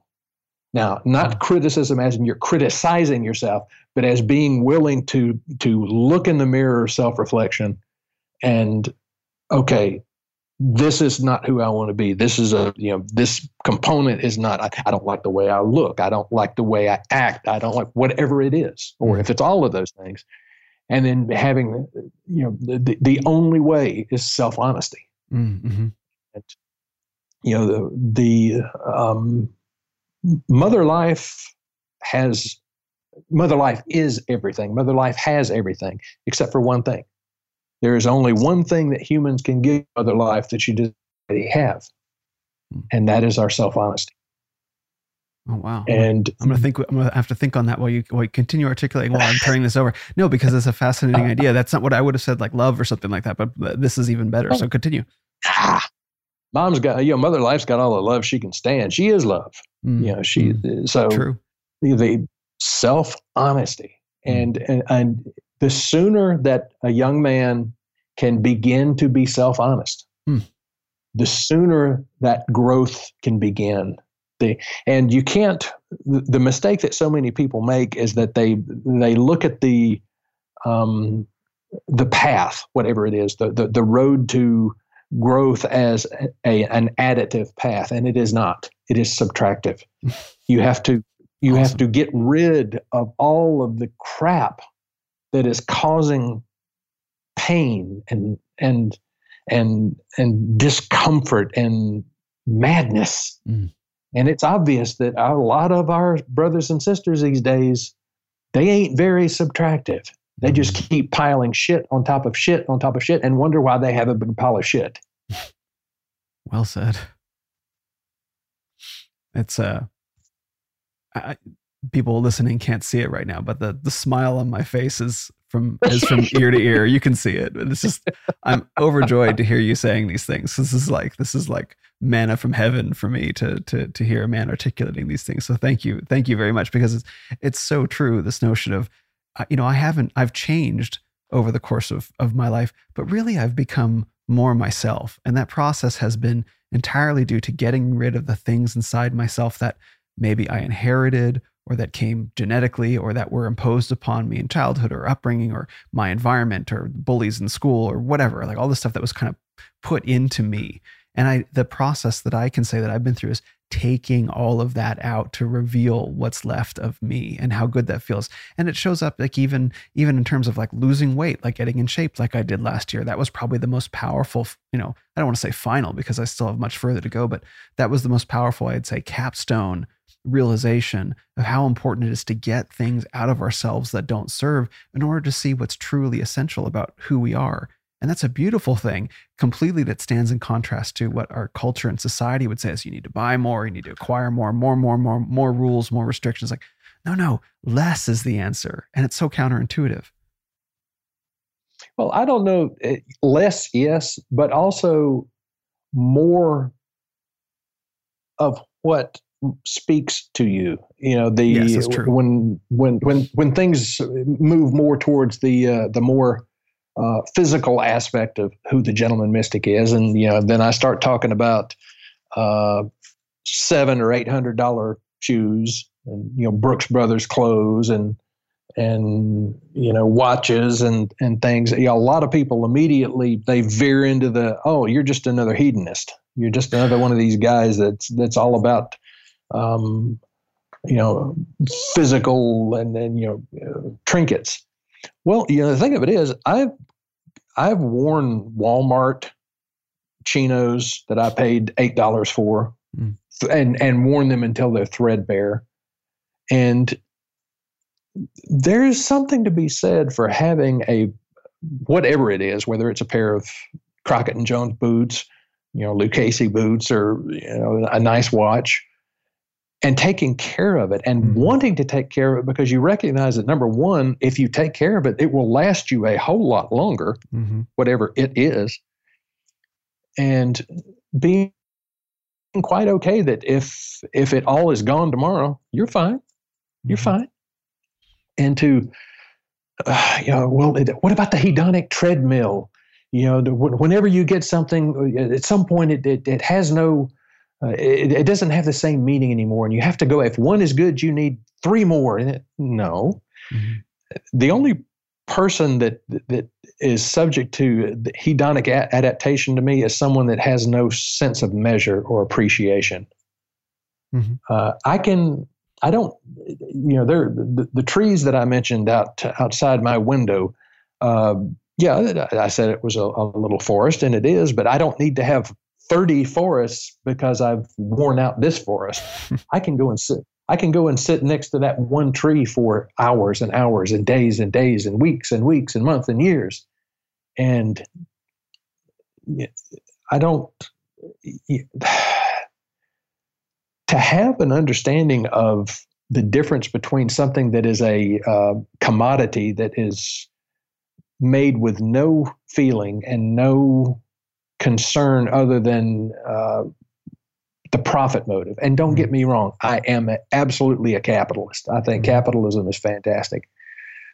But I much prefer to spend what some people would view as absurd amounts for the things that I get, because the things that I get, I know their history. I know the history of the company that creates them.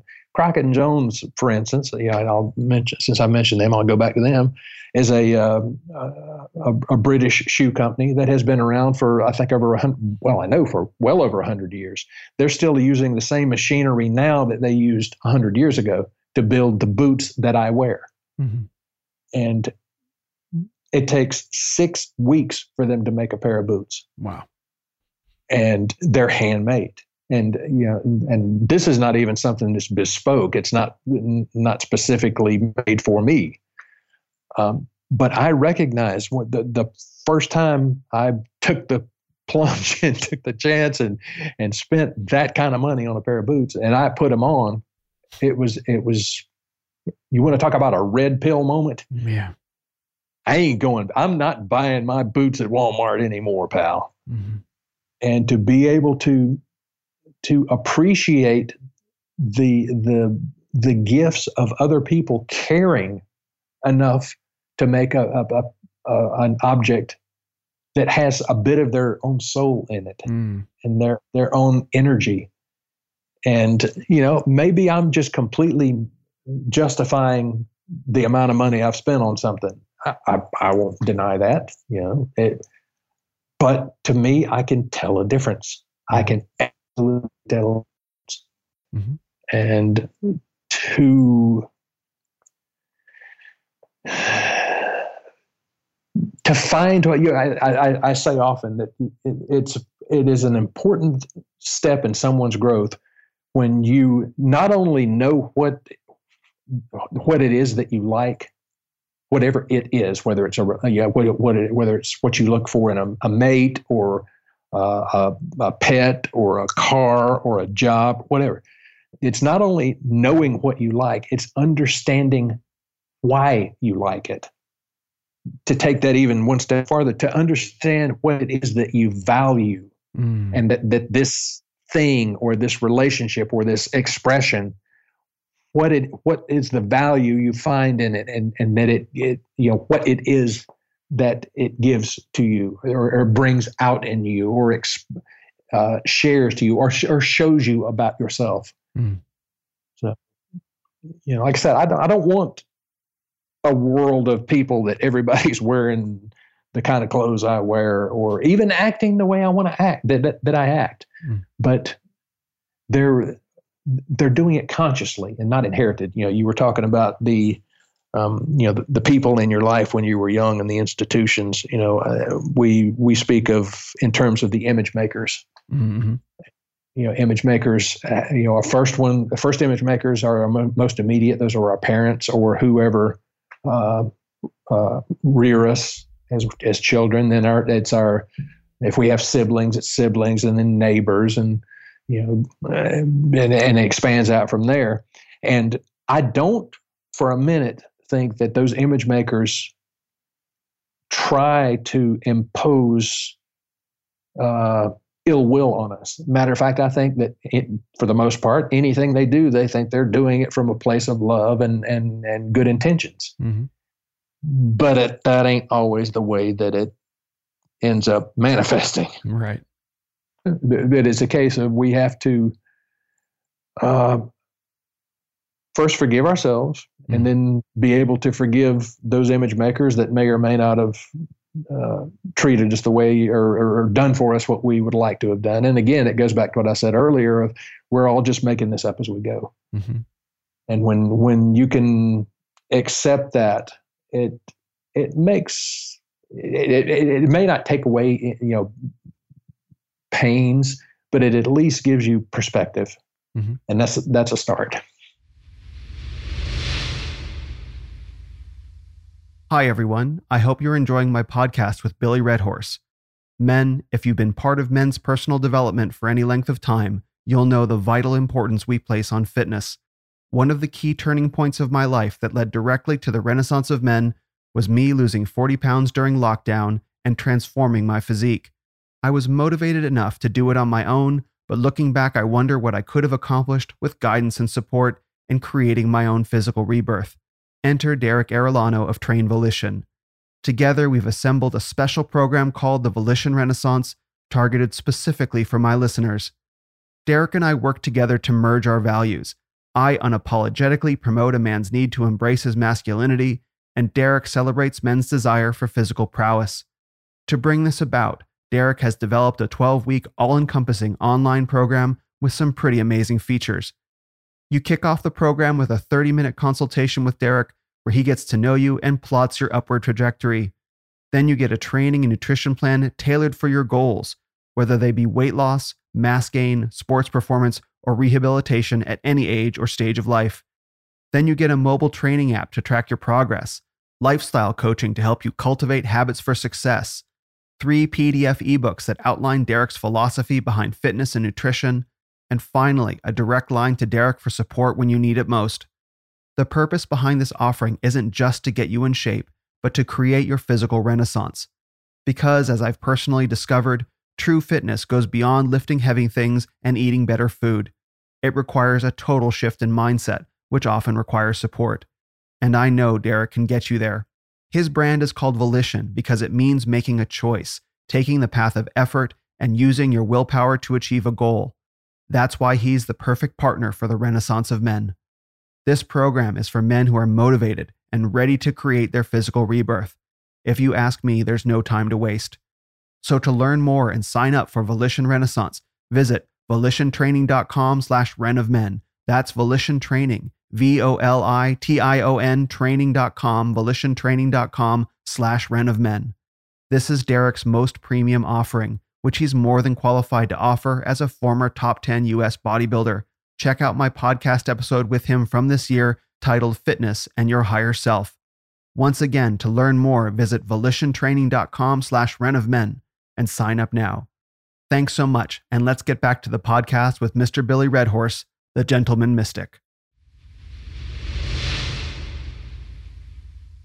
Once again, we come to a conversational choose your own adventure where I have a whole bunch of different topics that I could branch off on. And I think I want to pull back for just a second and create a sense for the men listening that this process of self-discovery and really self-creation that you're talking about is something that kind of comes with time, because you're talking about, you have to build off of what you like, but until you have a certain amount of experience with yourself, it's actually kind of impossible to know what you really like beyond just a few things.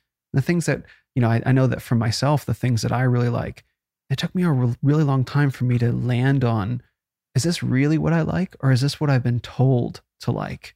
Am I aping what, my family liked or what the people around me like, versus like, how do I actually land in a style or a sense of aesthetics that I really enjoy? And so to sort of link this to the larger conversation about life cycles of men, and I just want to tag on to that, because I think it's important for men to understand you can't have all these answers. You can be 22 or 23, even 25, and still be discovering yourself. And it's not possible to know the answer to that question. You might, but over time, with growth and maturation and experience and making those mistakes, that's how you actually discover what you actually like. And so we have this habit of throwing away, I'm so old at every stage of life. You have 21-year-old kids like, I feel so old. It's like, why? What are you talking about? Because they don't have an appreciation for the adventure that life is, that I think you're articulating in a very broad way. I hate the tendency to divide up the arc of someone's life into segments. But one thing I can't refute it, so I have to grudgingly accept it, is that the first portion of a person's life, whether you want to say it's a quarter or the first third, is hopefully to experiment, to try as many crazy ass things as you possibly can. And then when that segment, it kind of has a waning to it, then you begin to determine, you don't worry so much about what you like or what appeals to you. You need to focus more on identifying what you don't like, and what you recognize that, like, that just ain't me. That's, goes back to the image makers, the inheritance, or what your peer group does, everybody in our group, in our class at school, we all liked Van Halen or Aerosmith. Well, do you like Aerosmith? Do you like Van Halen? Well, if you do, that's cool, but it has to be your liking, not that you're just trying to keep up with the cool kids. Mm-hmm. And that's part of the whole. It is a natural expression of youth, certainly, but of humans, regardless of age, to to want to be accepted and to, blend in and not want to rock the boat. And that's why, I always love the rebellious punk kids from, my teenage years that, they're rebelling. They're not like everybody else, except they're all wearing the same black leather jackets. They're all wearing the same jeans. They're all wearing the same shoes, boots, whatever. So, you're being rebellious and independent together. Okay, that's cool. But I kind of want to, while I've got the thought, we both mentioned cancel culture during this conversation. And that incredibly dangerous. I find it incredibly disheartening, and I find it the more and more I've given it consideration, the more and more I think the best way to approach. Don't live your life. I mean, don't be a dick, certainly, but don't concern yourself with it, because there's always going to be somebody, no matter how kind and wonderful and generous and considerate you are, there's going to be somebody that's going to have something nasty to say about you. Amen to that. So the best way to approach this, and there's an old saying that the older you get, the threat of a life sentence has less sway on you going to jail. Yeah. So it's easier for me to say this than perhaps someone your age or, even 20. But if someone comes for you, unless you have absolutely done something wrong that you need to apologize for, never apologize. That's right. Never. And even to the point of not even acknowledging that someone has come after you.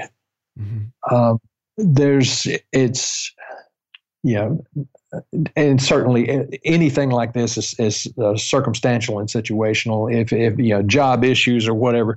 Now, with regard to social media, and a really good way of interacting on social media is to make sure that, like with anything, before you press the send button, you make sure you sit on whatever it is for a little bit. And, a lot of times just typing it up and then deleting it's enough. That's the modern day version of what Abraham Lincoln used to do. He'd write letters that were scalding and scathing, but he would, after he signed them, he would fold them up and put them in his desk drawer.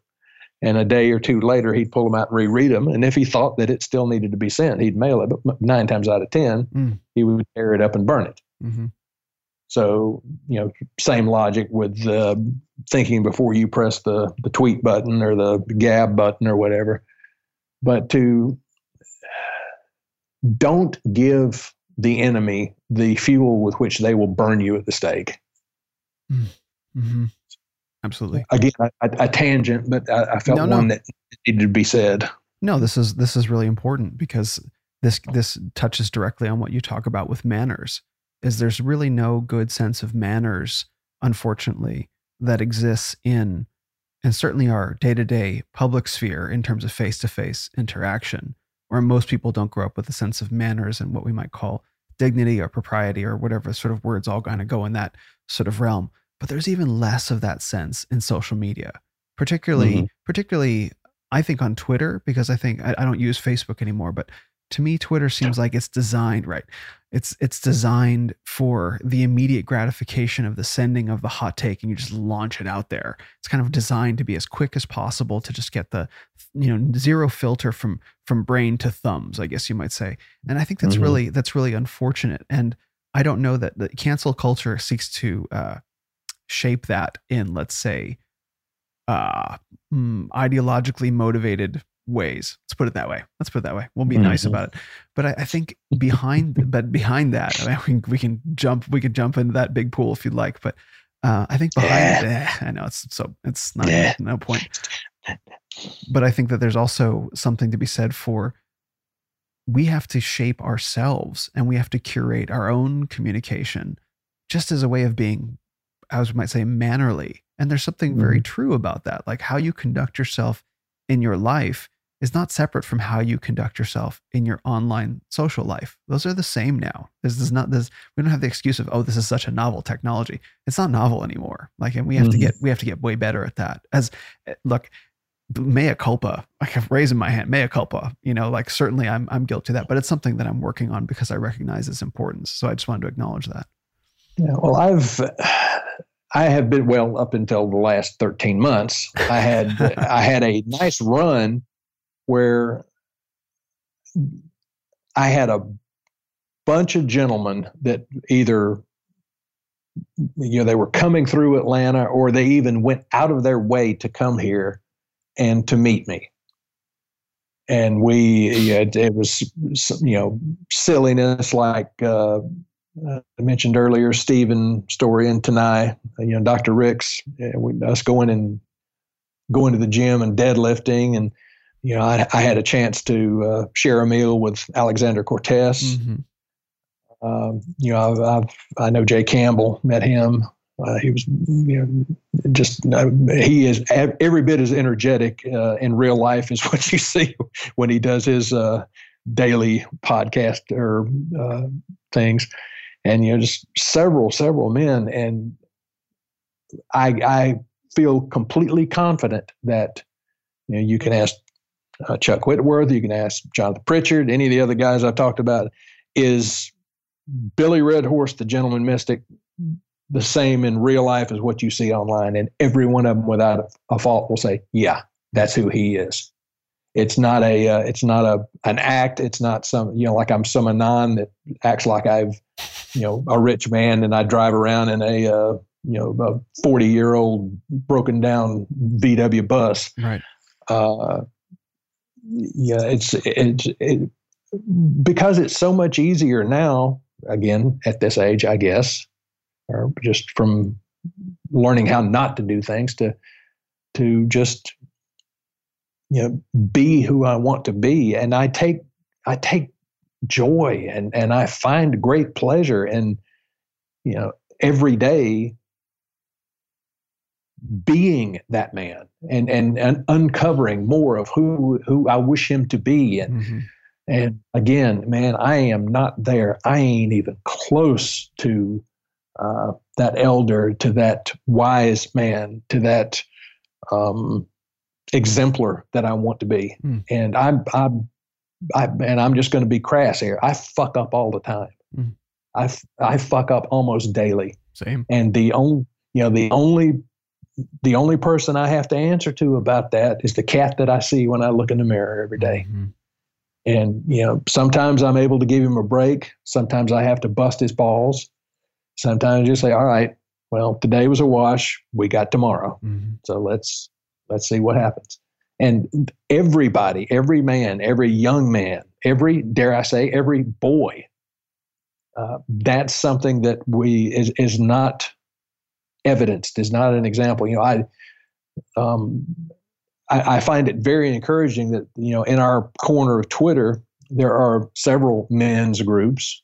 There's the group that, I know him as Hunter Drew. That was his, Zach Small. Zach Small. Yeah. Zach, his group, you've got, the Liminal Order, and I think there are one or two other, fraternities out there. And I admire every one of them. And it seems like the longer these groups are together, they're finding more and more their own voice, more and more their own niche. And, Chief Chuck and I have bandied around the idea of, a gray wave version of that, I guess. Yeah. And that may come to be, but where with the way things are right now, there's still so much upheaval with all of the. I refuse to call it a pandemic. It's panic. It's a manufactured panic, and there is going to be a reckoning for all of this. And I don't know what that's going to look like, but it's not going to be pretty. Yeah. And because when you start. Well, I, as I'm saying this, Mr. Spencer, I guess I should probably say, 6 months ago, I would have said one thing, but now nothing will surprise me. Yeah. And, there's every possibility that a big portion of our culture is just going to roll over and take what they're given. Yeah. So what I have to do for myself, and what I recommend for those that resonate with what I'm saying, is if you want to change the world, change yourself, and then look for your tribe. Whether if it's one of the groups we've already mentioned, or if it's just you and your next door neighbor, or you and your buddy, and maybe we should get together in another 6 or 8 months and compare notes again. I'd really like that. I'd really like that. I mean, I agree with you wholeheartedly, and Dr. Robert Glover, who I talked to 2 or 3 weeks ago, said the same. He said, it's all about tribe. And of course, this is before, I think you called it on Twitter, the great madness, which I think is a wonderful word for what's going on, because it is indeed a great madness. And we can continue following this line. And I think to some extent we should, because this relates directly, as far as I'm concerned, with what it means to be a man today, is that we look around and we see chaos around us, particularly in men. You look at the state of modern men, whether it be the dad bod or the wokesters or the allies or whatever. And it's like, that ain't it. I don't know what that is, but that ain't it. And I think a lot of men are waking up to that. And it's like, you know what? I feel the call to a tribe. And my tribe was the Alexander Cortez Inner Circle. And that was a hugely, right. Yeah. So, I mean, the moment that you articulate with Ajax, where your guys are sitting at dinner, and you did a couple things. First is when he got up to go to the restroom, and you put your fork and knife down and you waited for him to return. It was a stunning display of the values that you espouse. Like, yes, that's the manners that I grew up. So I wanted to acknowledge that. But that you threw out this little, I don't know you threw this little maybe test. I think you used the word test, where you remarked on the moon. And I wonder if you could talk about Ajax's response to that. Well, one of the initial attractions that Ajax and I had to each other is a verbal appreciation on Twitter, a written appreciation on Twitter for beauty and things beautiful. And he did this was before we had that dinner, several weeks or months before, he did a Periscope. And he was just in a space, and it was absolutely enthralling for me. And to me, it looked like he was almost in tears, where he was speaking of beauty and things beautiful. And I don't know if it was in the Periscope, or it was something he had written, where he said that he worshiped beauty. He worshiped at beauty. And I responded in a tweet that, well, then, sir, you and I are both priests in the same religion. And so with that, kind of as the history, it wasn't a test so much as how he responded to what I said.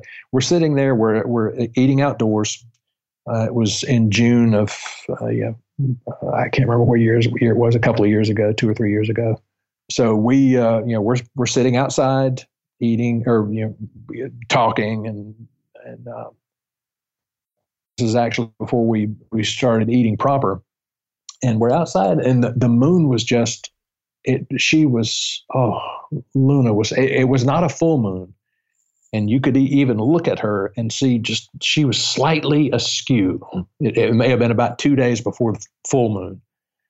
But the light and the sky, it was just beautiful. And it's all right. Well, let's see what happens here. So Alexander, look at how beautiful the moon is tonight. And he turned over his right shoulder, and I expected him to go, yeah, wow, she's amazing. And then to turn back and continue our talk. He did not. He lingered. He took in the fullness of how beautiful she was. And then he didn't just take in me saying, isn't she beautiful? He saw more beauty. He saw the beauty in a way that I did not, because it was his drinking in of that beauty So we each had we each saw the same magic, but we each experienced it differently. And when he finally, reluctantly turned back and we continued our conversation, it was everything I had suspected about that young man was confirmed in that moment. You know, he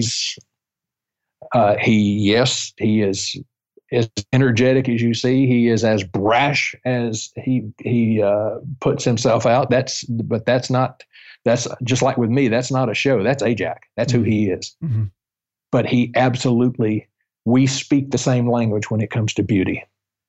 And we both have I don't worship anything. I worship beauty. And that is unique to everyone. I realize that, you know, something that I like is, you know, especially if we're talking generational shifts here, there's some things that I find beautiful that, you know, some young bucks are going to go, no, Daddy-o, no. Well, like what? But probably automobiles. Mm-hmm.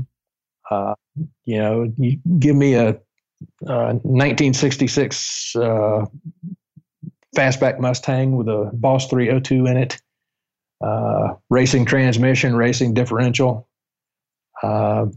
Whereas, you know, a lot of the young bucks are probably more like the Tate brothers, you know, hypercars, supercars at least, you know, Bugattis or Lamborghinis and don't get me wrong, every male I knew in high school in the 70s, he had at least one poster of a Testarossa up on his wall. Oh, sure. So, you know, but just, yeah. And, you know, that's part of the great adventure, that great exploration. And then the great creation aspect of, you know, defining who you are is finding those things that you like, you know, and finding what does and does not work with you. I mean, you know, I generally tend to dress in a rather Western fashion. Yeah, it's kind of consistent with you know, my whole persona. I'm looking right now at 3 cowboy hats hanging on the wall, but just because I like a cowboy hat and I'm willing to pay for it doesn't mean it's going to look good on me. Mm-hmm. You know, you have to take consideration. The hair looks a certain way, the face is constructed a certain way. So it's kind of like with guitars and girlfriends. You need to put your hands on them first before you pay for them. And you know, I made the mistake. I've had a rule for years: never buy a hat without trying it on first. And I went against my rule. I found a great deal on a hat that I just knew that I wanted, paid the money for it, got it home, put it on, and I looked like a tool. It didn't work. And it was a great lesson. And fortunately, it was one I was able to get a refund on without any issue. But just, and that was not that long ago. It was like 3 years ago. So, you know, even at my age, I still make stupid mistakes. I'll overlook my my guidelines and the rules just once, just this once. Always comes back to bite me. Yeah, this is the discipline. Well, I think it's really interesting that you're talking about beauty, because a lot of the young guys that are in my audience and that I'm friends with now, you know, who are primarily on Instagram rather than Twitter, they're really interested in this idea of aesthetics. And I think a lot of that was inspired by this creator Soulbra, who created an account, Soulthetics, which is very popular. Maybe it sounds like you've heard of him. And all he does is just essentially using Instagram like Pinterest, really, where he's just resharing images that reflect his particular taste in aesthetics. And I started my own one of those, Renamen Visuals, which I'm really enjoying. I'm loving it more than I ever expected. Like, this is actually quite a lot of fun. But I think there are a lot of men that are kind of doing the same, younger men who are appreciating the value of aesthetics. And I want to transition a little bit to talk about the gentleman mystic. And I feel like the notion of aesthetics, developing a sense of personal aesthetics in terms of your style, and perhaps in terms of a man's style, is part of what you do with Gentleman Mystic. So I wonder if you could talk a little bit about that. It's a matter of getting comfortable in your own skin. And then it goes out from there. you have to understand that human beings are not just, unidimensional, if there is such a word, monodimensional or one-dimensional. Well, I know that's right. Yeah. We're physical, emotional, mental, spiritual, and you can look at that as a wheel. And in the center of that wheel is creative, expressive, the place that the self actually resides. And the mistake that a lot of people make is that they focus only on one of those four directions. Mm-hmm. I'm overweight, and I've finally had it with people calling me fatty behind my back, so I'm going to go to the gym and start eating right. Certainly an admirable approach to things, and certainly rewarding, as I assume that you found on your own. Mm-hmm. Or that, I'm okay physically or whatever. I don't care about physical, so I'm going to meditate and pray and be spiritual. Yeah. Or you got someone that's brainiac, or someone that's wrapped up in their emotions. The important thing, though, with this act of self-creation that I talk about is to address all four of those aspects. Certainly, they don't have to be equal, but you need to strive for balance. Mm-hmm. And so sometimes you focus on one thing, sometimes you focus on another. But when I began to move from that carbon copy that was not as good a version of my grandpa to the first inklings of the genuine mystic, there were certain things that I've always kind of liked. I mean, certainly like men of my generation, I'm a real big James Bond fan. And when you think of style, you think of Sean Connery and how he looked in the early Bond films, and getting all the girls, and he's competent, which is what is lacking so much in men today. There's no courage and there's no competence, and so to see that, and tailored clothing, and fine whatever. So okay, I don't want to be White Wolf Jr. Who do I want to be? Who do I want to create? And so from there, it was, I had heard stories of one of my grandpa's teachers, a gentleman named Blue Hair. And Blue Hair was Bolivian. And if you have ever seen the Antonio Banderas movie Zorro, mm-hmm. and how when he was not Zorro, when he was just the guy, how he dressed. This is the way that it was described to me, or at least the way I envisioned Blue Hair being. Blue Hair was always described as being very well-spoken, very multilingual, incredibly handsome man. Dressed, very with a strong Spanish influence. And so I'm thinking, wow, okay, I never had the opportunity to meet Blue Hair, but everything I've heard about him, I mean, that cat sounds cool. Mm. Maybe I can incorporate some things from him, and then other aspects of how do I wish to express myself when I talk? How do I wish to express myself when I write? And it's just I suppose at a superficial level, it just sounds like I'm cobbling together this personality and this persona, but it was so much more than that for me. And then one day, not long after the event that I was telling you about, my second trip to Nebraska with Lodge, the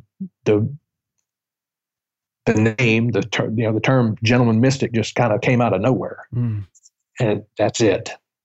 It wasn't me sitting there. Well, what do I call this? What do I call what do I want?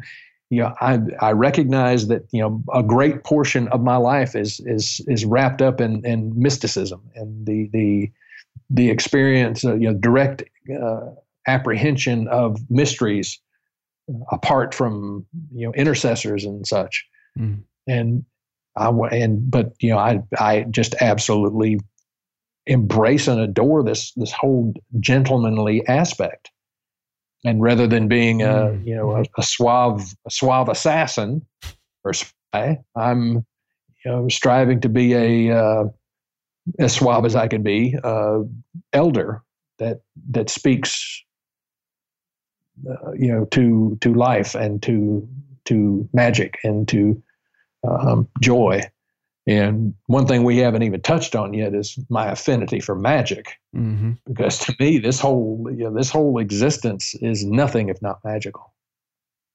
So that's how that's me. And again, I don't want to create a bunch of gentleman mystic clones. But what I would like to see is people having the courage to experiment and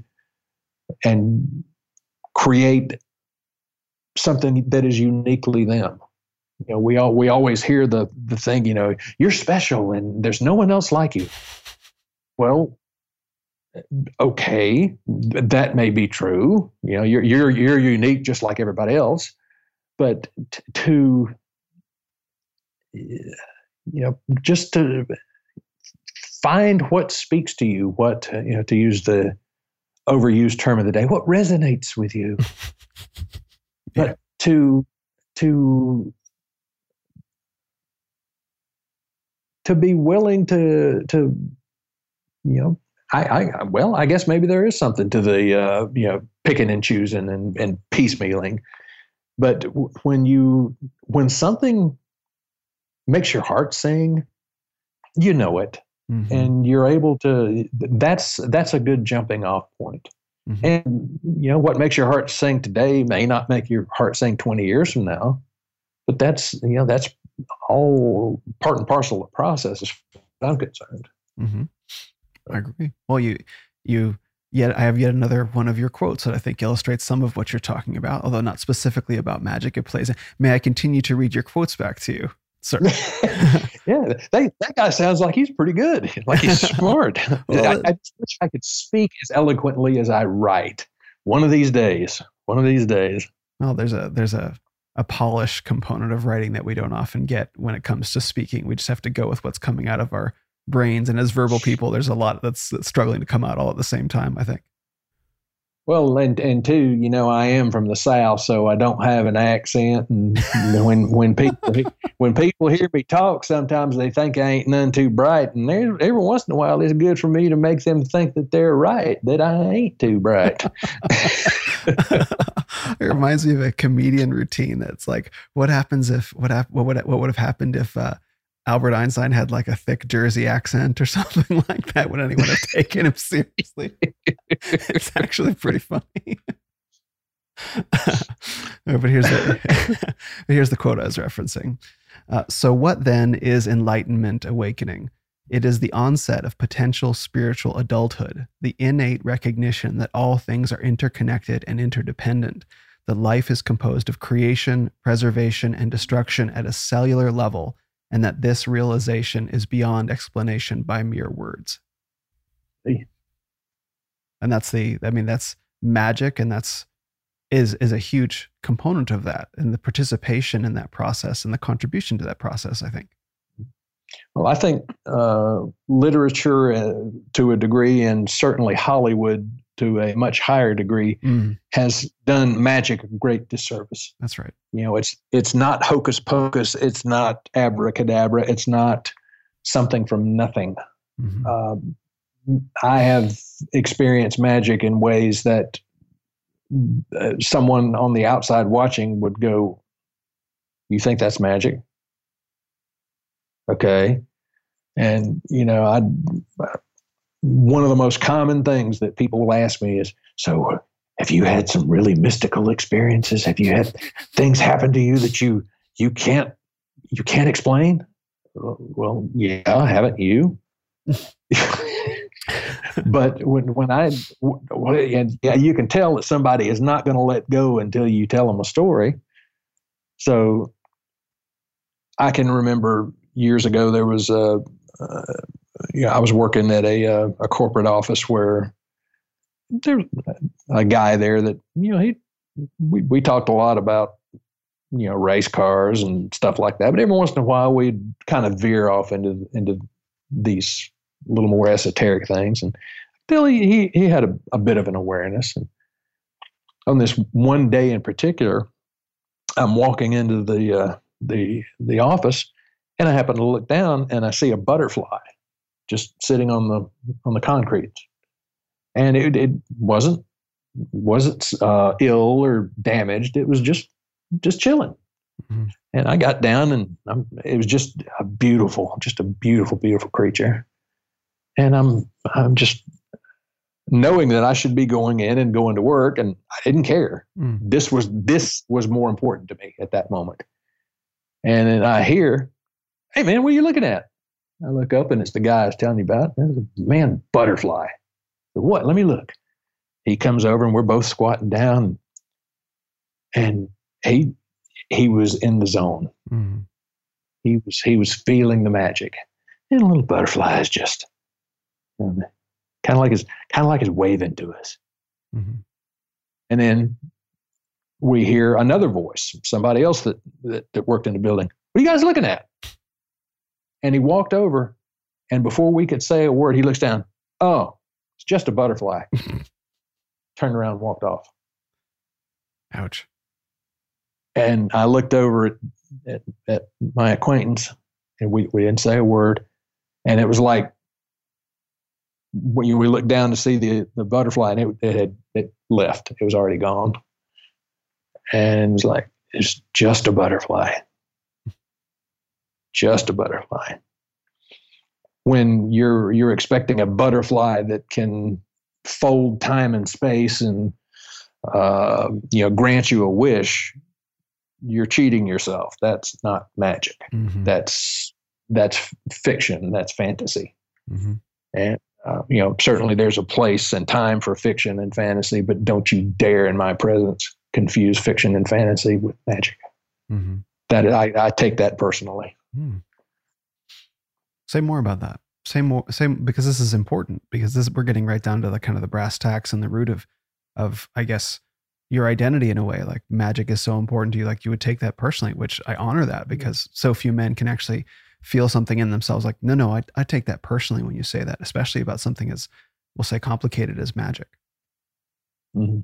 Well, when you start trying to define something in the context of what someone else has said is or is not, one of the delights of my Twitter experience is having met and had the opportunity on 2 occasions to share a meal at that same restaurant that Ajax and I was with Jonathan Pritchard, the mentalist, the mind reader,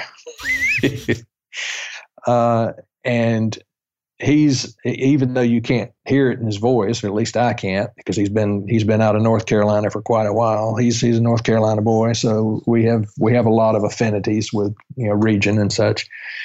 And he and I, both times that we've shared a meal, and oftentimes offline or in the DMs or whatever, we talk about things, and the fact that he has made his living as a magician for 20 something years, but he still is as fascinated by magic as anyone who doesn't know how the magic is done. If you knew how stage magic was put together, you lose the magic, because it's amazing how many tricks are nothing more than a piece of duct tape and a paper clip. Mm-hmm.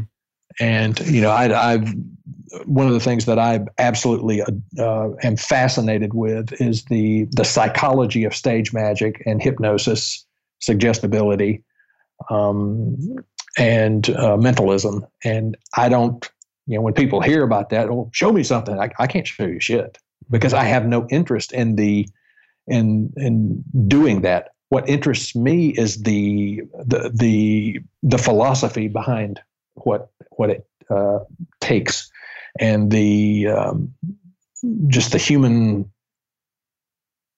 willingness to, when approached in just the right way, to drop all pretense and to experience wonder. So that, I can think of nothing more wondrous, which magic to me does not exist in the absence of wonder. And that just a butterfly, that was an expression to me of wonder. I've been involved in many ceremonies over the years, and when you can look at a rattlesnake that's 3 feet in front of you, and the snake is looking at you, and you go from a place of fear to just a transcendent state of awe. And you start crying like a baby, not because you're afraid the snake is going to bite you, but you recognize the majesty of this being. Yes, this has happened to me. Not only did it happen to me, I was in a group of about 5 other people, and we all started crying at the exact same time. That's magic. And when we were done crying, the snake turned around and left. What's magical about that? It's a snake. Y'all are a bunch of weirdos for crying. Okay, there are. I cannot give you words that will show you the magic there. Some things have to be. You just absolutely have to experience them. I cannot.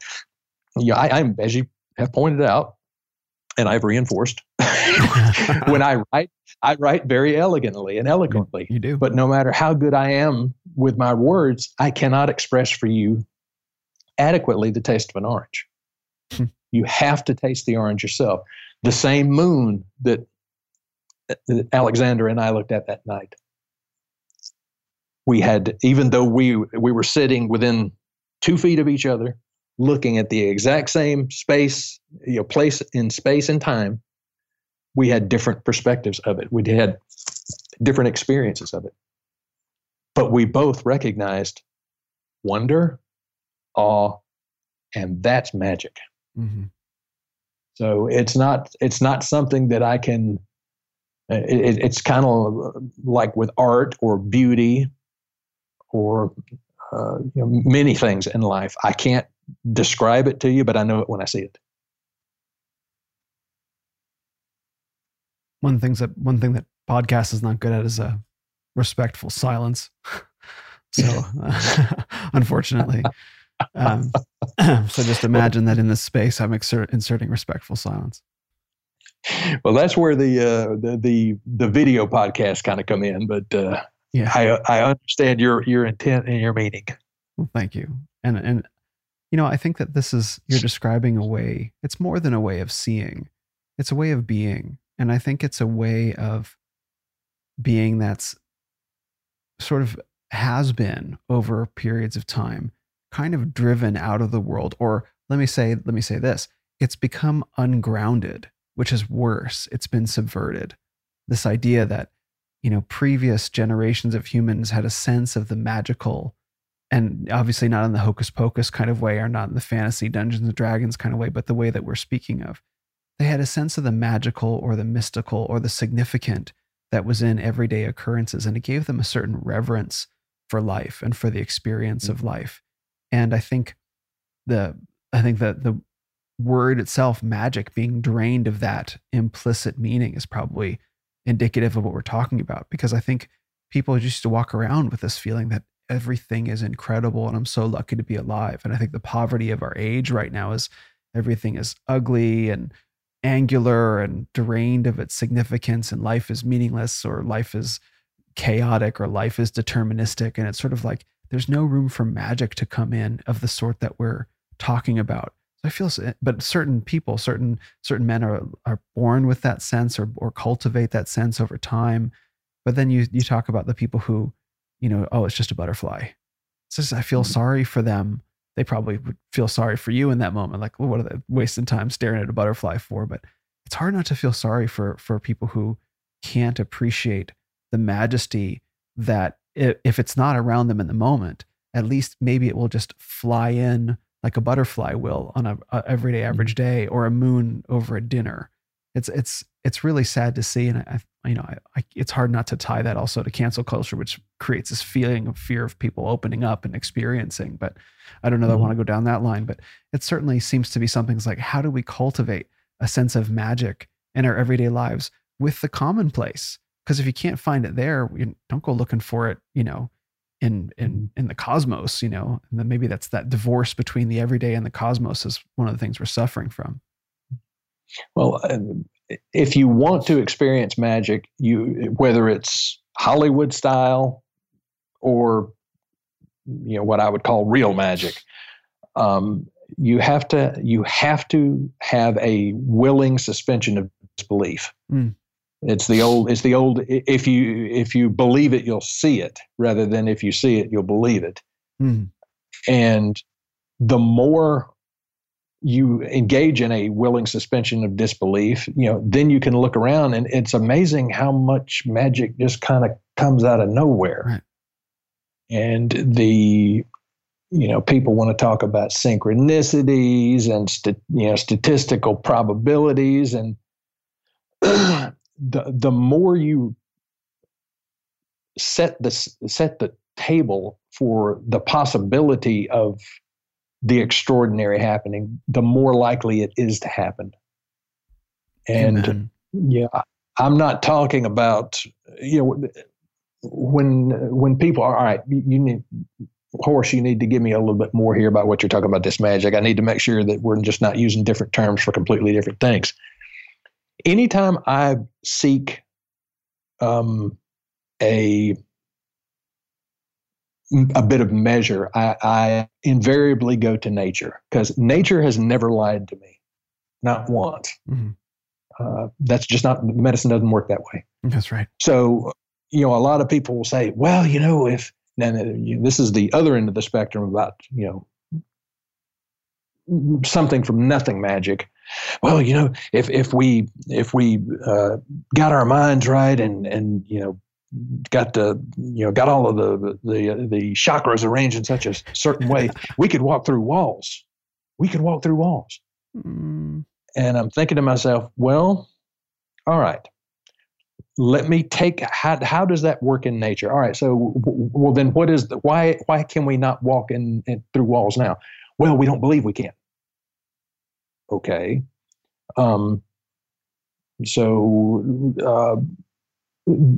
you think there's any other creatures or entities or whatever in our life that are more directly connected to the great mystery or God or goddess or whatever you want to call this, your God service provider? That's awesome. So what? Okay, animals, absolutely animals. They don't have any of our they don't have any of our preconceived notions about things. Okay, so let's go to nature then. So you're telling me then that let's say a magpie has a clearer connection to spirit than a human generally. Yeah. Okay. So then by what you're saying, the magpie should be able to just fly through a wall without a problem. I've seen magpies try to fly through windows and break their necks. So wait a minute, hold on now. If they're pure and unsullied and got the connection to spirit, by your own logic, they should be able to do this. So my point being, that type of magic, while I won't completely rule it out, I'm not a cynic, but I am skeptical, and I don't see in nature that. But there are things in nature that I see that, oh my godness. I mean, again, just looking at the woods 2 weeks ago versus now, pollen everywhere. The Here comes the magic, right on schedule. Mm-hmm. Well, it's just the seasons. Oh yeah, it's just a butterfly. It's just a butterfly. And there is no convincing someone so bereft of wonder that there is such a thing as magic. So please go to the Harry Potter stuff and the Lord of the Rings stuff. I dig those too. I love them. But I recognize that those are not unlike all of our other mythologies. They're based on nature. They're based on real things that we have just kind of built upon and expanded upon, unfortunately, to a point where it's hardly recognizable from the source material. Mm-hmm. It's funny, as you're saying this, I remember it back at the start of the conversation, or earlier at least, you were talking about karma and saying we could get into that. And as you're saying all this, I'm looking at this quote that's next to me. Karma swims quite comfortably in the waters of irony, which is your quote. And so as we're talking about, magic, as we're talking about, say, personal development, as we're talking about nature, as we're talking about cancel culture, as we're talking about the great madness, I think lurking behind all of these in that its own way is this notion of karma somehow, whether we look at things from a personal karmic viewpoint, like my own karma, your own karma as individuals, or a collective karmic viewpoint, which is what we share perhaps as a civilization or as a race, and perhaps even larger as a planet, in terms of our relationship with, because we're not separate from the planet, we're obviously part of it, as you touched on earlier. I wonder, sort of like a symphonic capstone for the conversation, I wonder if we can get into a discussion of karma in this way. Well, this is where it gets kind of boring, because it's not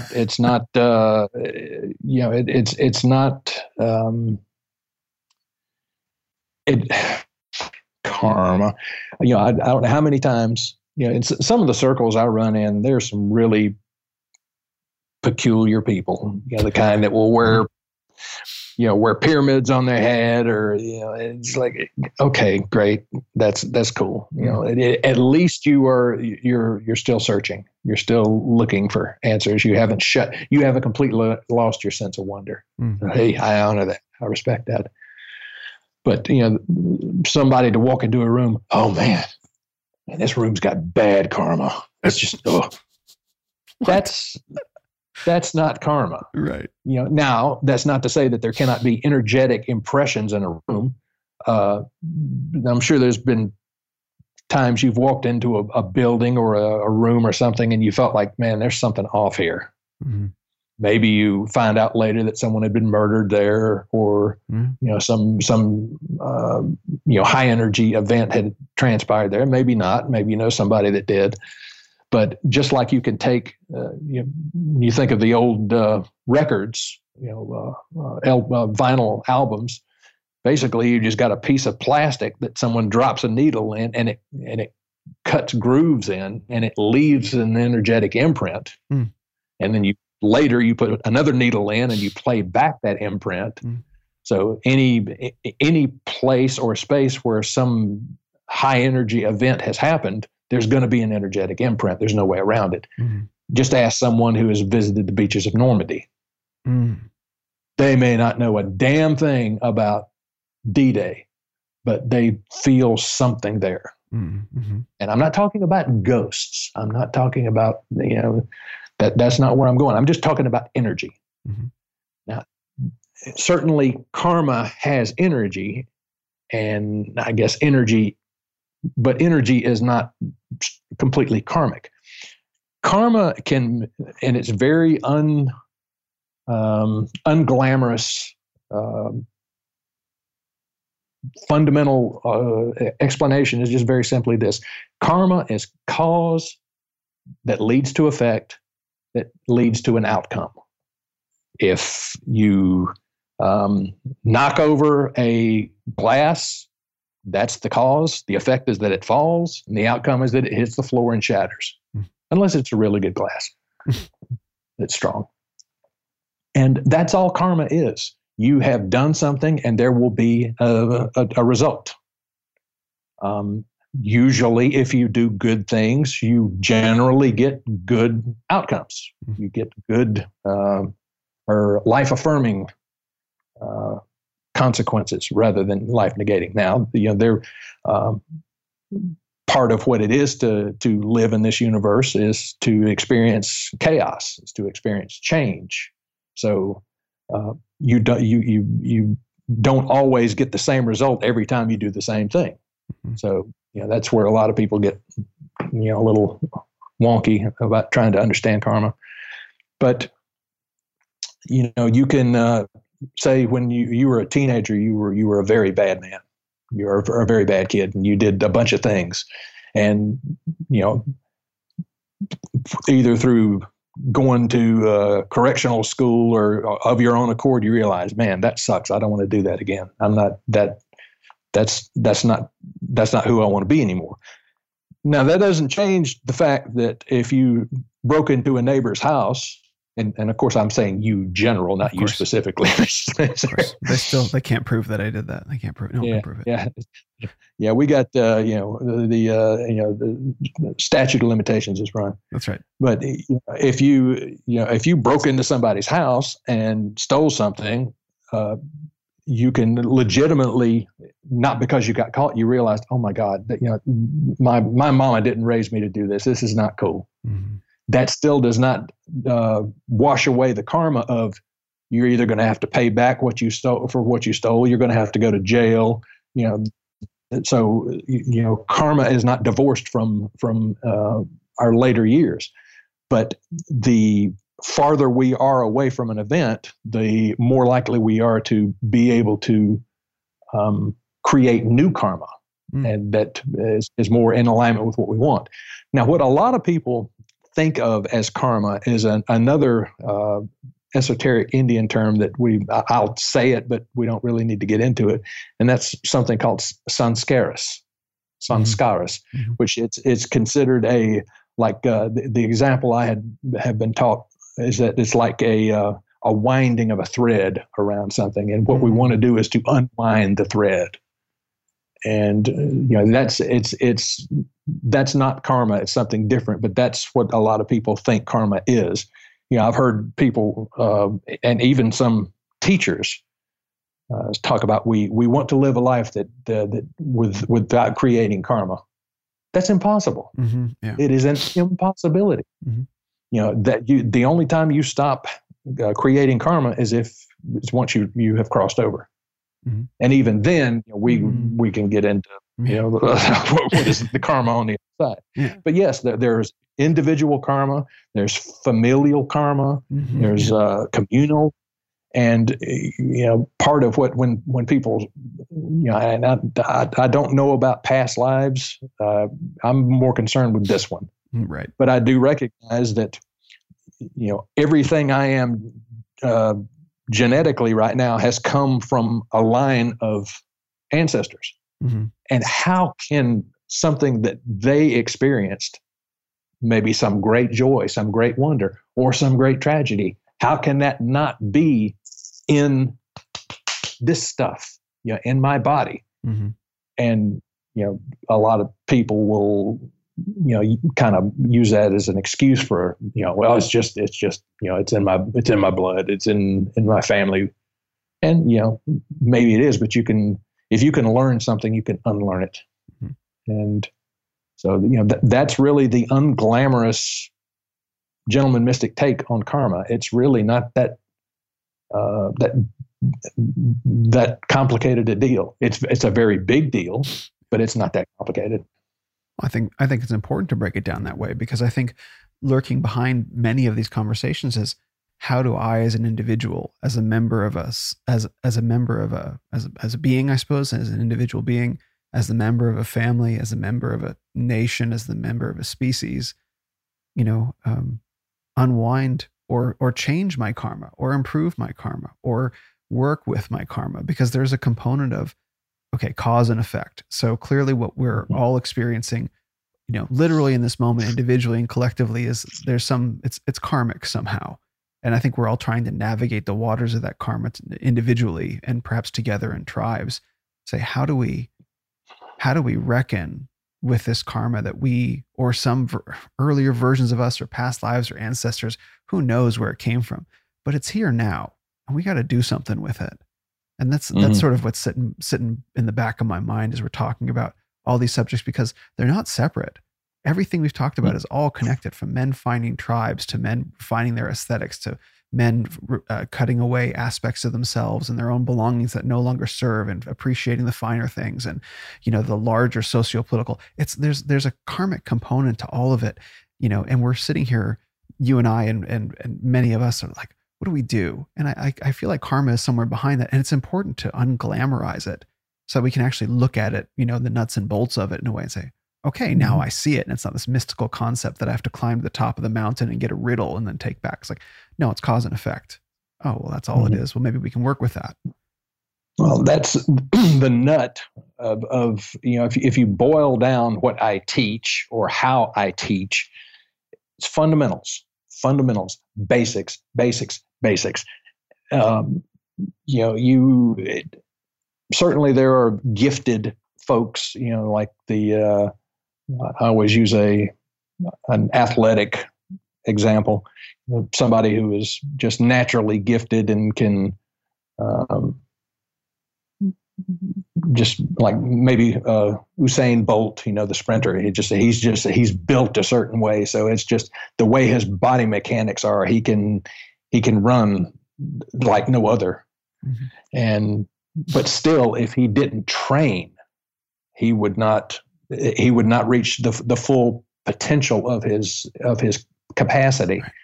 And it's simple things. It's sprinting, basic footwork, not trying to be fancy, not trying to do flashy things. It's literally one foot in front of the other, and how the foot is placed and what he eats and how he sleeps. Or if it's, like a team sport, like basketball. Yeah, we all like the behind the back dribbling and the stuff. But if you can't do a basic like pass, shoot, dribble, you're useless on a team. And so I find that, I mean, they're not glamorous, they're not sexy, they're not, once you have learned them, they're not really that compelling to some people.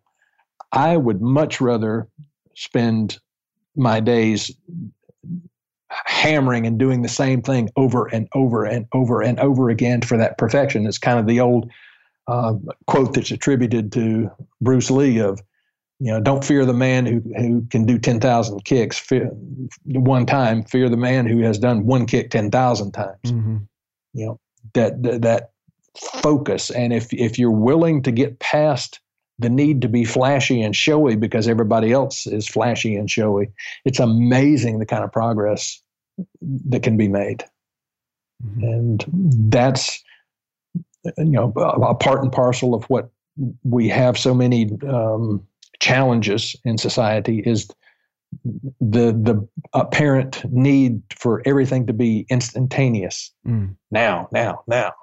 And there's no resilience, there's no durability, there's no abiding, rather than moving. Okay, I've got that. Move on to the next. I've had a student in the past that didn't last very long. I don't even remember what we were talking about, but as soon as I had on this particular day given her a task or a bit of wisdom or something, she says, "Yeah, you said that last week. What I want something now. I want something new." Ugh. I said, "Well, here's something new. There's the door, and don't come back." Boom. So. It's and I can't blame her. It's the way she was raised. It's what was the norm for her. But I didn't get to the position with her where I could, get rid of the old crap and then start rebuilding from there. Mm-hmm. And I don't care how old you are. I don't care what your goal in life is. You absolutely have to take a self-inventory.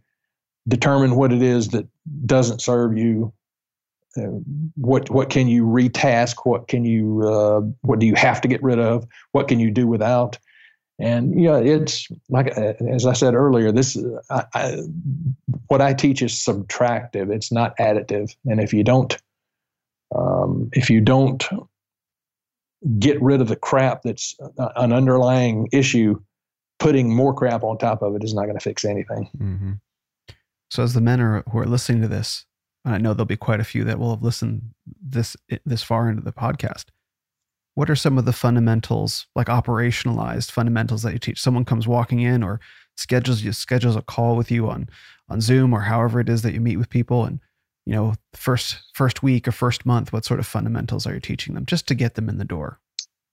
Oh Lord, mostly at the way you're describing now, I'm trying to just determine how serious are they, how there is a tremendous amount of sincerity in the world. I don't, if someone tells me, I sincerely want to study with you, I sincerely want to, learn what you have to teach me. Whatever you tell me to do, I'll do it. Sincerity, because there's so much of it, it's a dime a dozen. Mm. Commitment is so much less prevalent, so much less present.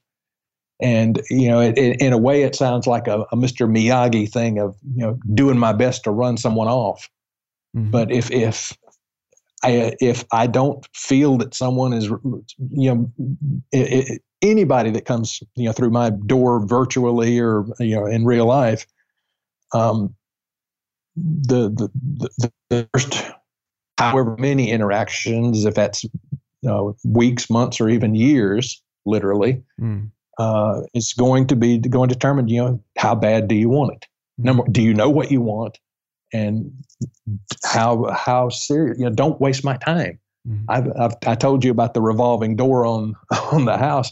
I've had too many people come and just waste my time. Now, in all fairness, people come thinking they want one thing when actually they want something else. Most people want healing. That's all they want. Mm-hmm. They want some kind of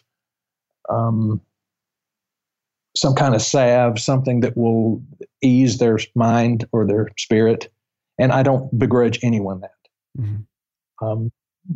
Once somebody has gotten some level of that, the next thing is that they might realize that, well, yeah, I really do want to learn more about this, whatever this is. And so they become a student. Then the next level is they really can appreciate what's going on, and that they want to take it to another level of commitment, and they want to be able to teach what they're perceiving. Mm-hmm. And that's an admirable thing, because I don't teach for anyone else's benefit but my own, because I learn the most when I teach. And it's always been that way. It's been that way for over 30 years. And then there's the fourth level, and that's kind of where I and my beloved Lady Mystic and some of the others that I hang with are, and we're the teachers of the teachers. Every day is a refinement of that, and she teaches me sometimes, I teach her, and I love when we both have the aha moments together. But to your question, I because of the very nature of how my grandfather taught me, he's a half-breed Cheyenne. And so a lot of how he teaches is not, we sit across from each other and he gives me medicine and tells me things. The most common teaching method that he had with me is because he's in his 80s, and he's been legally blind for years. So I'm his chauffeur. I drive him around, and he sits over in the passenger seat, and he just tells me stories. Tells me stories. And then the next thing I know, he's not tell me the story. Tell me the story back, or even more important, me go to someone else and tell who already knows the stories, and then see how well and it's not a memorizing thing, and it doesn't even have to. It's not a matter of. It's not like Western education where you memorize a lot of facts and you regurgitate them. Mm-hmm. It's just like with magic. I can't describe it specifically what we do, but number one, coming in and thinking, all right, what's your syllabus? Let me see. Okay, so are you going to teach me to dress well? Are you going to teach me how to eat with a right fork? Are you going to teach me about butterflies? What is this? I don't know. We'll see what you want, and maybe we'll go have a coffee or something. Mm-hmm. That's not not deflecting. It's not being sly. It's not being anything. That's just maybe one day I'll connect you to Lodge, and maybe you can talk to him about his perspective of studying with me for all these years. Mm-hmm. Certainly, from his perspective as a young buck in his 30s, it's going to be very, very different from mine. Well, his name was swimming around behind, in all this, like what his experience was. Yeah. Well, I loved that answer, because the answer is, there's it might be Zen, but I'm not sure. The word is, and certainly I'm speaking to the man who would know. The word is Mu. Do you know this word? Mu. Oh, yes. Yes. Mu. MYU. Yeah. Well, which, in my understanding of it, means unask the question. Do I have a good grasp of that? That is certainly one expression of it. Now, it has been so long since I did the official Zen thing, and I see. But the whole concept of one of the great stories with Zen is, okay, if I were to meditate 12 hours a day, how long would it take me to reach enlightenment? Could I reach enlightenment in 5 years? Well, I don't know. Well, what if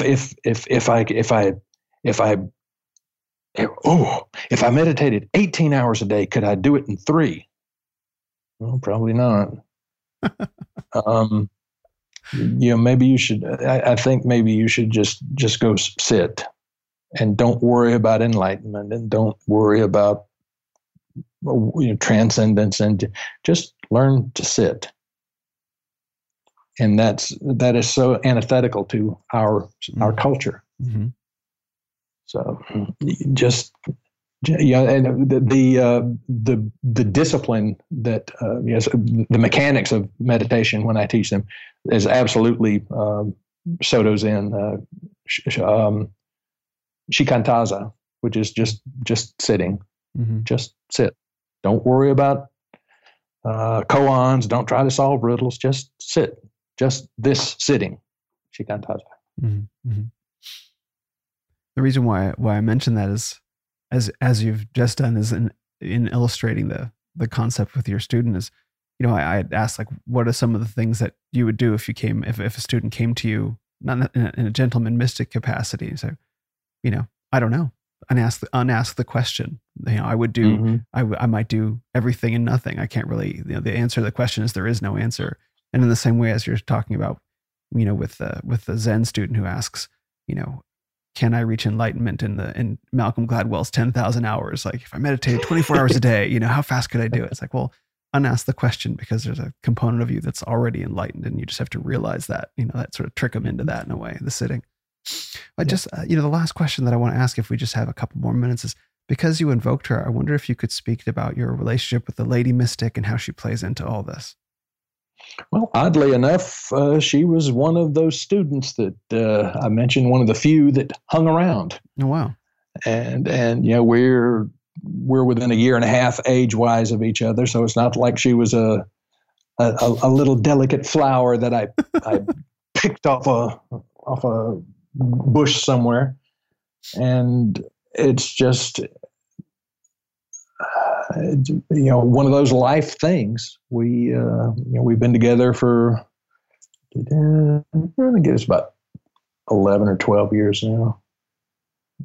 We've both been in enough relationships and been together long enough that we really don't pay much attention to the exact whys and the wherefores.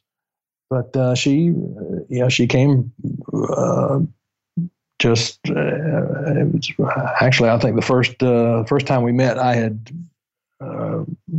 was doing something at a local New Age bookstore, and she came in and immediately took a not liking to me, because even better. One of those that well, this guy's a smart ass, and I was, and but we got to talking, and I was teaching and in a relationship with another woman at the time, and so she came, and we became a student. Next thing I know, she just keeps coming around. So she's all right. And all of the stuff we told her to do, she's doing it. And it's obvious that she's not going through the motions, because she's coming back with good questions, or when she should have good questions, or no questions when no questions need to be. And my relationship with the other woman, as they often do, it had run its course, and so next thing I know, here we are. Just like that. Yeah, and we are a very good teaching tandem. In the Flower Soldier tradition, it's very often that medicine twins will teach together. It's always a male, not always, but generally it's a male and a female, and they're not necessarily romantically connected, but that seems to happen quite a bit. And I've been accused of being the grandpa that just sits there and tells stories, while she's far more I don't want to say pedantic, because that has a bad connotation, but she's far more of what other people are, that are educated in the West, are comfortable with. Concrete, maybe more concrete. Yeah. Yeah. But she has a delightful way of teaching.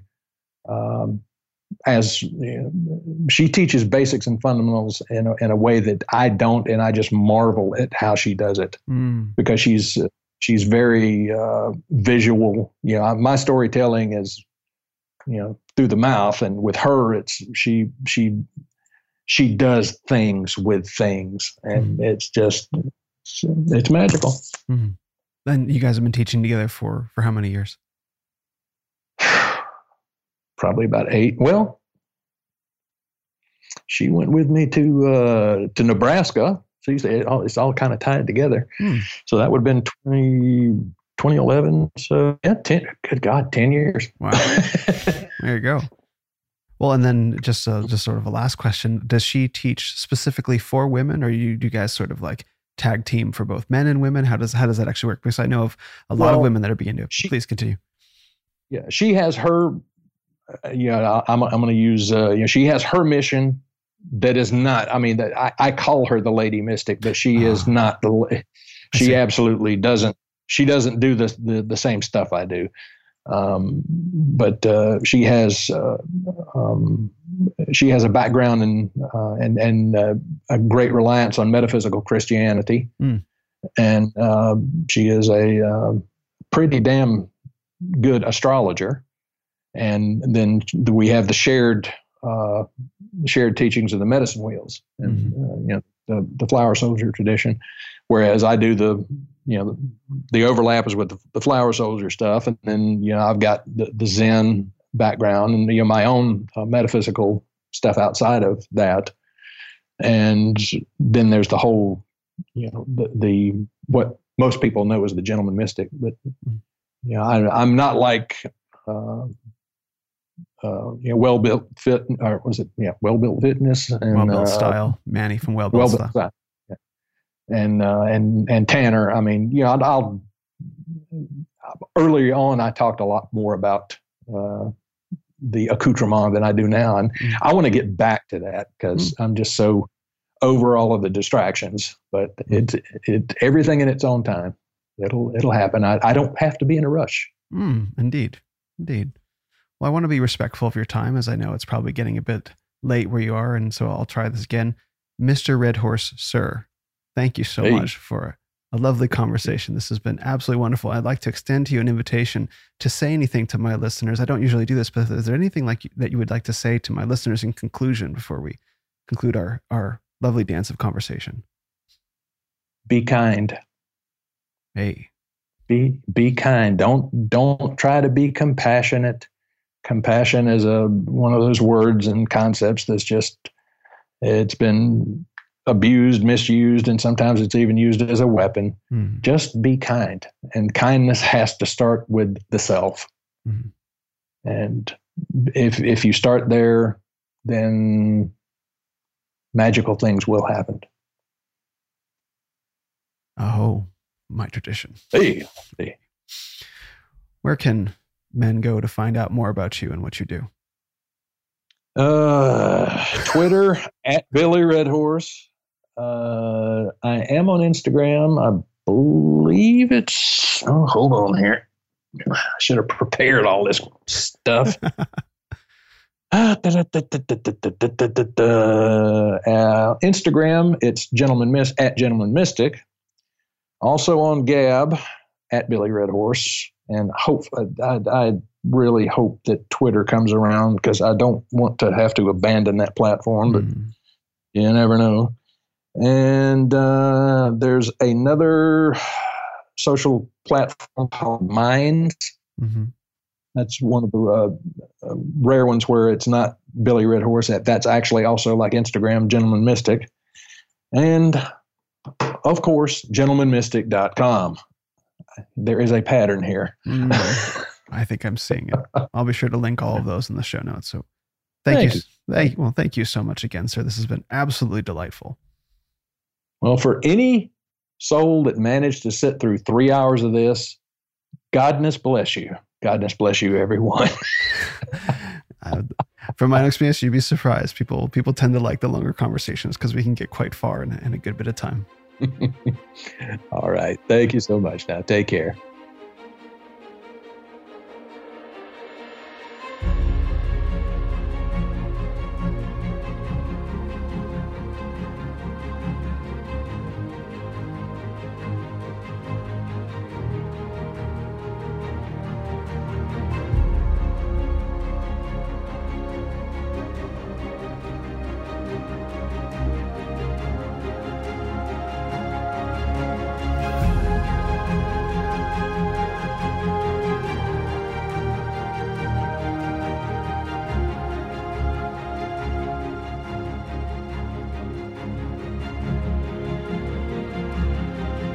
Thanks for listening to this episode of the Renaissance of Men podcast. Visit us on the web at renofmen.com or on your favorite social media platform at Ren of Men. This is the Renaissance of Men. You are the Renaissance.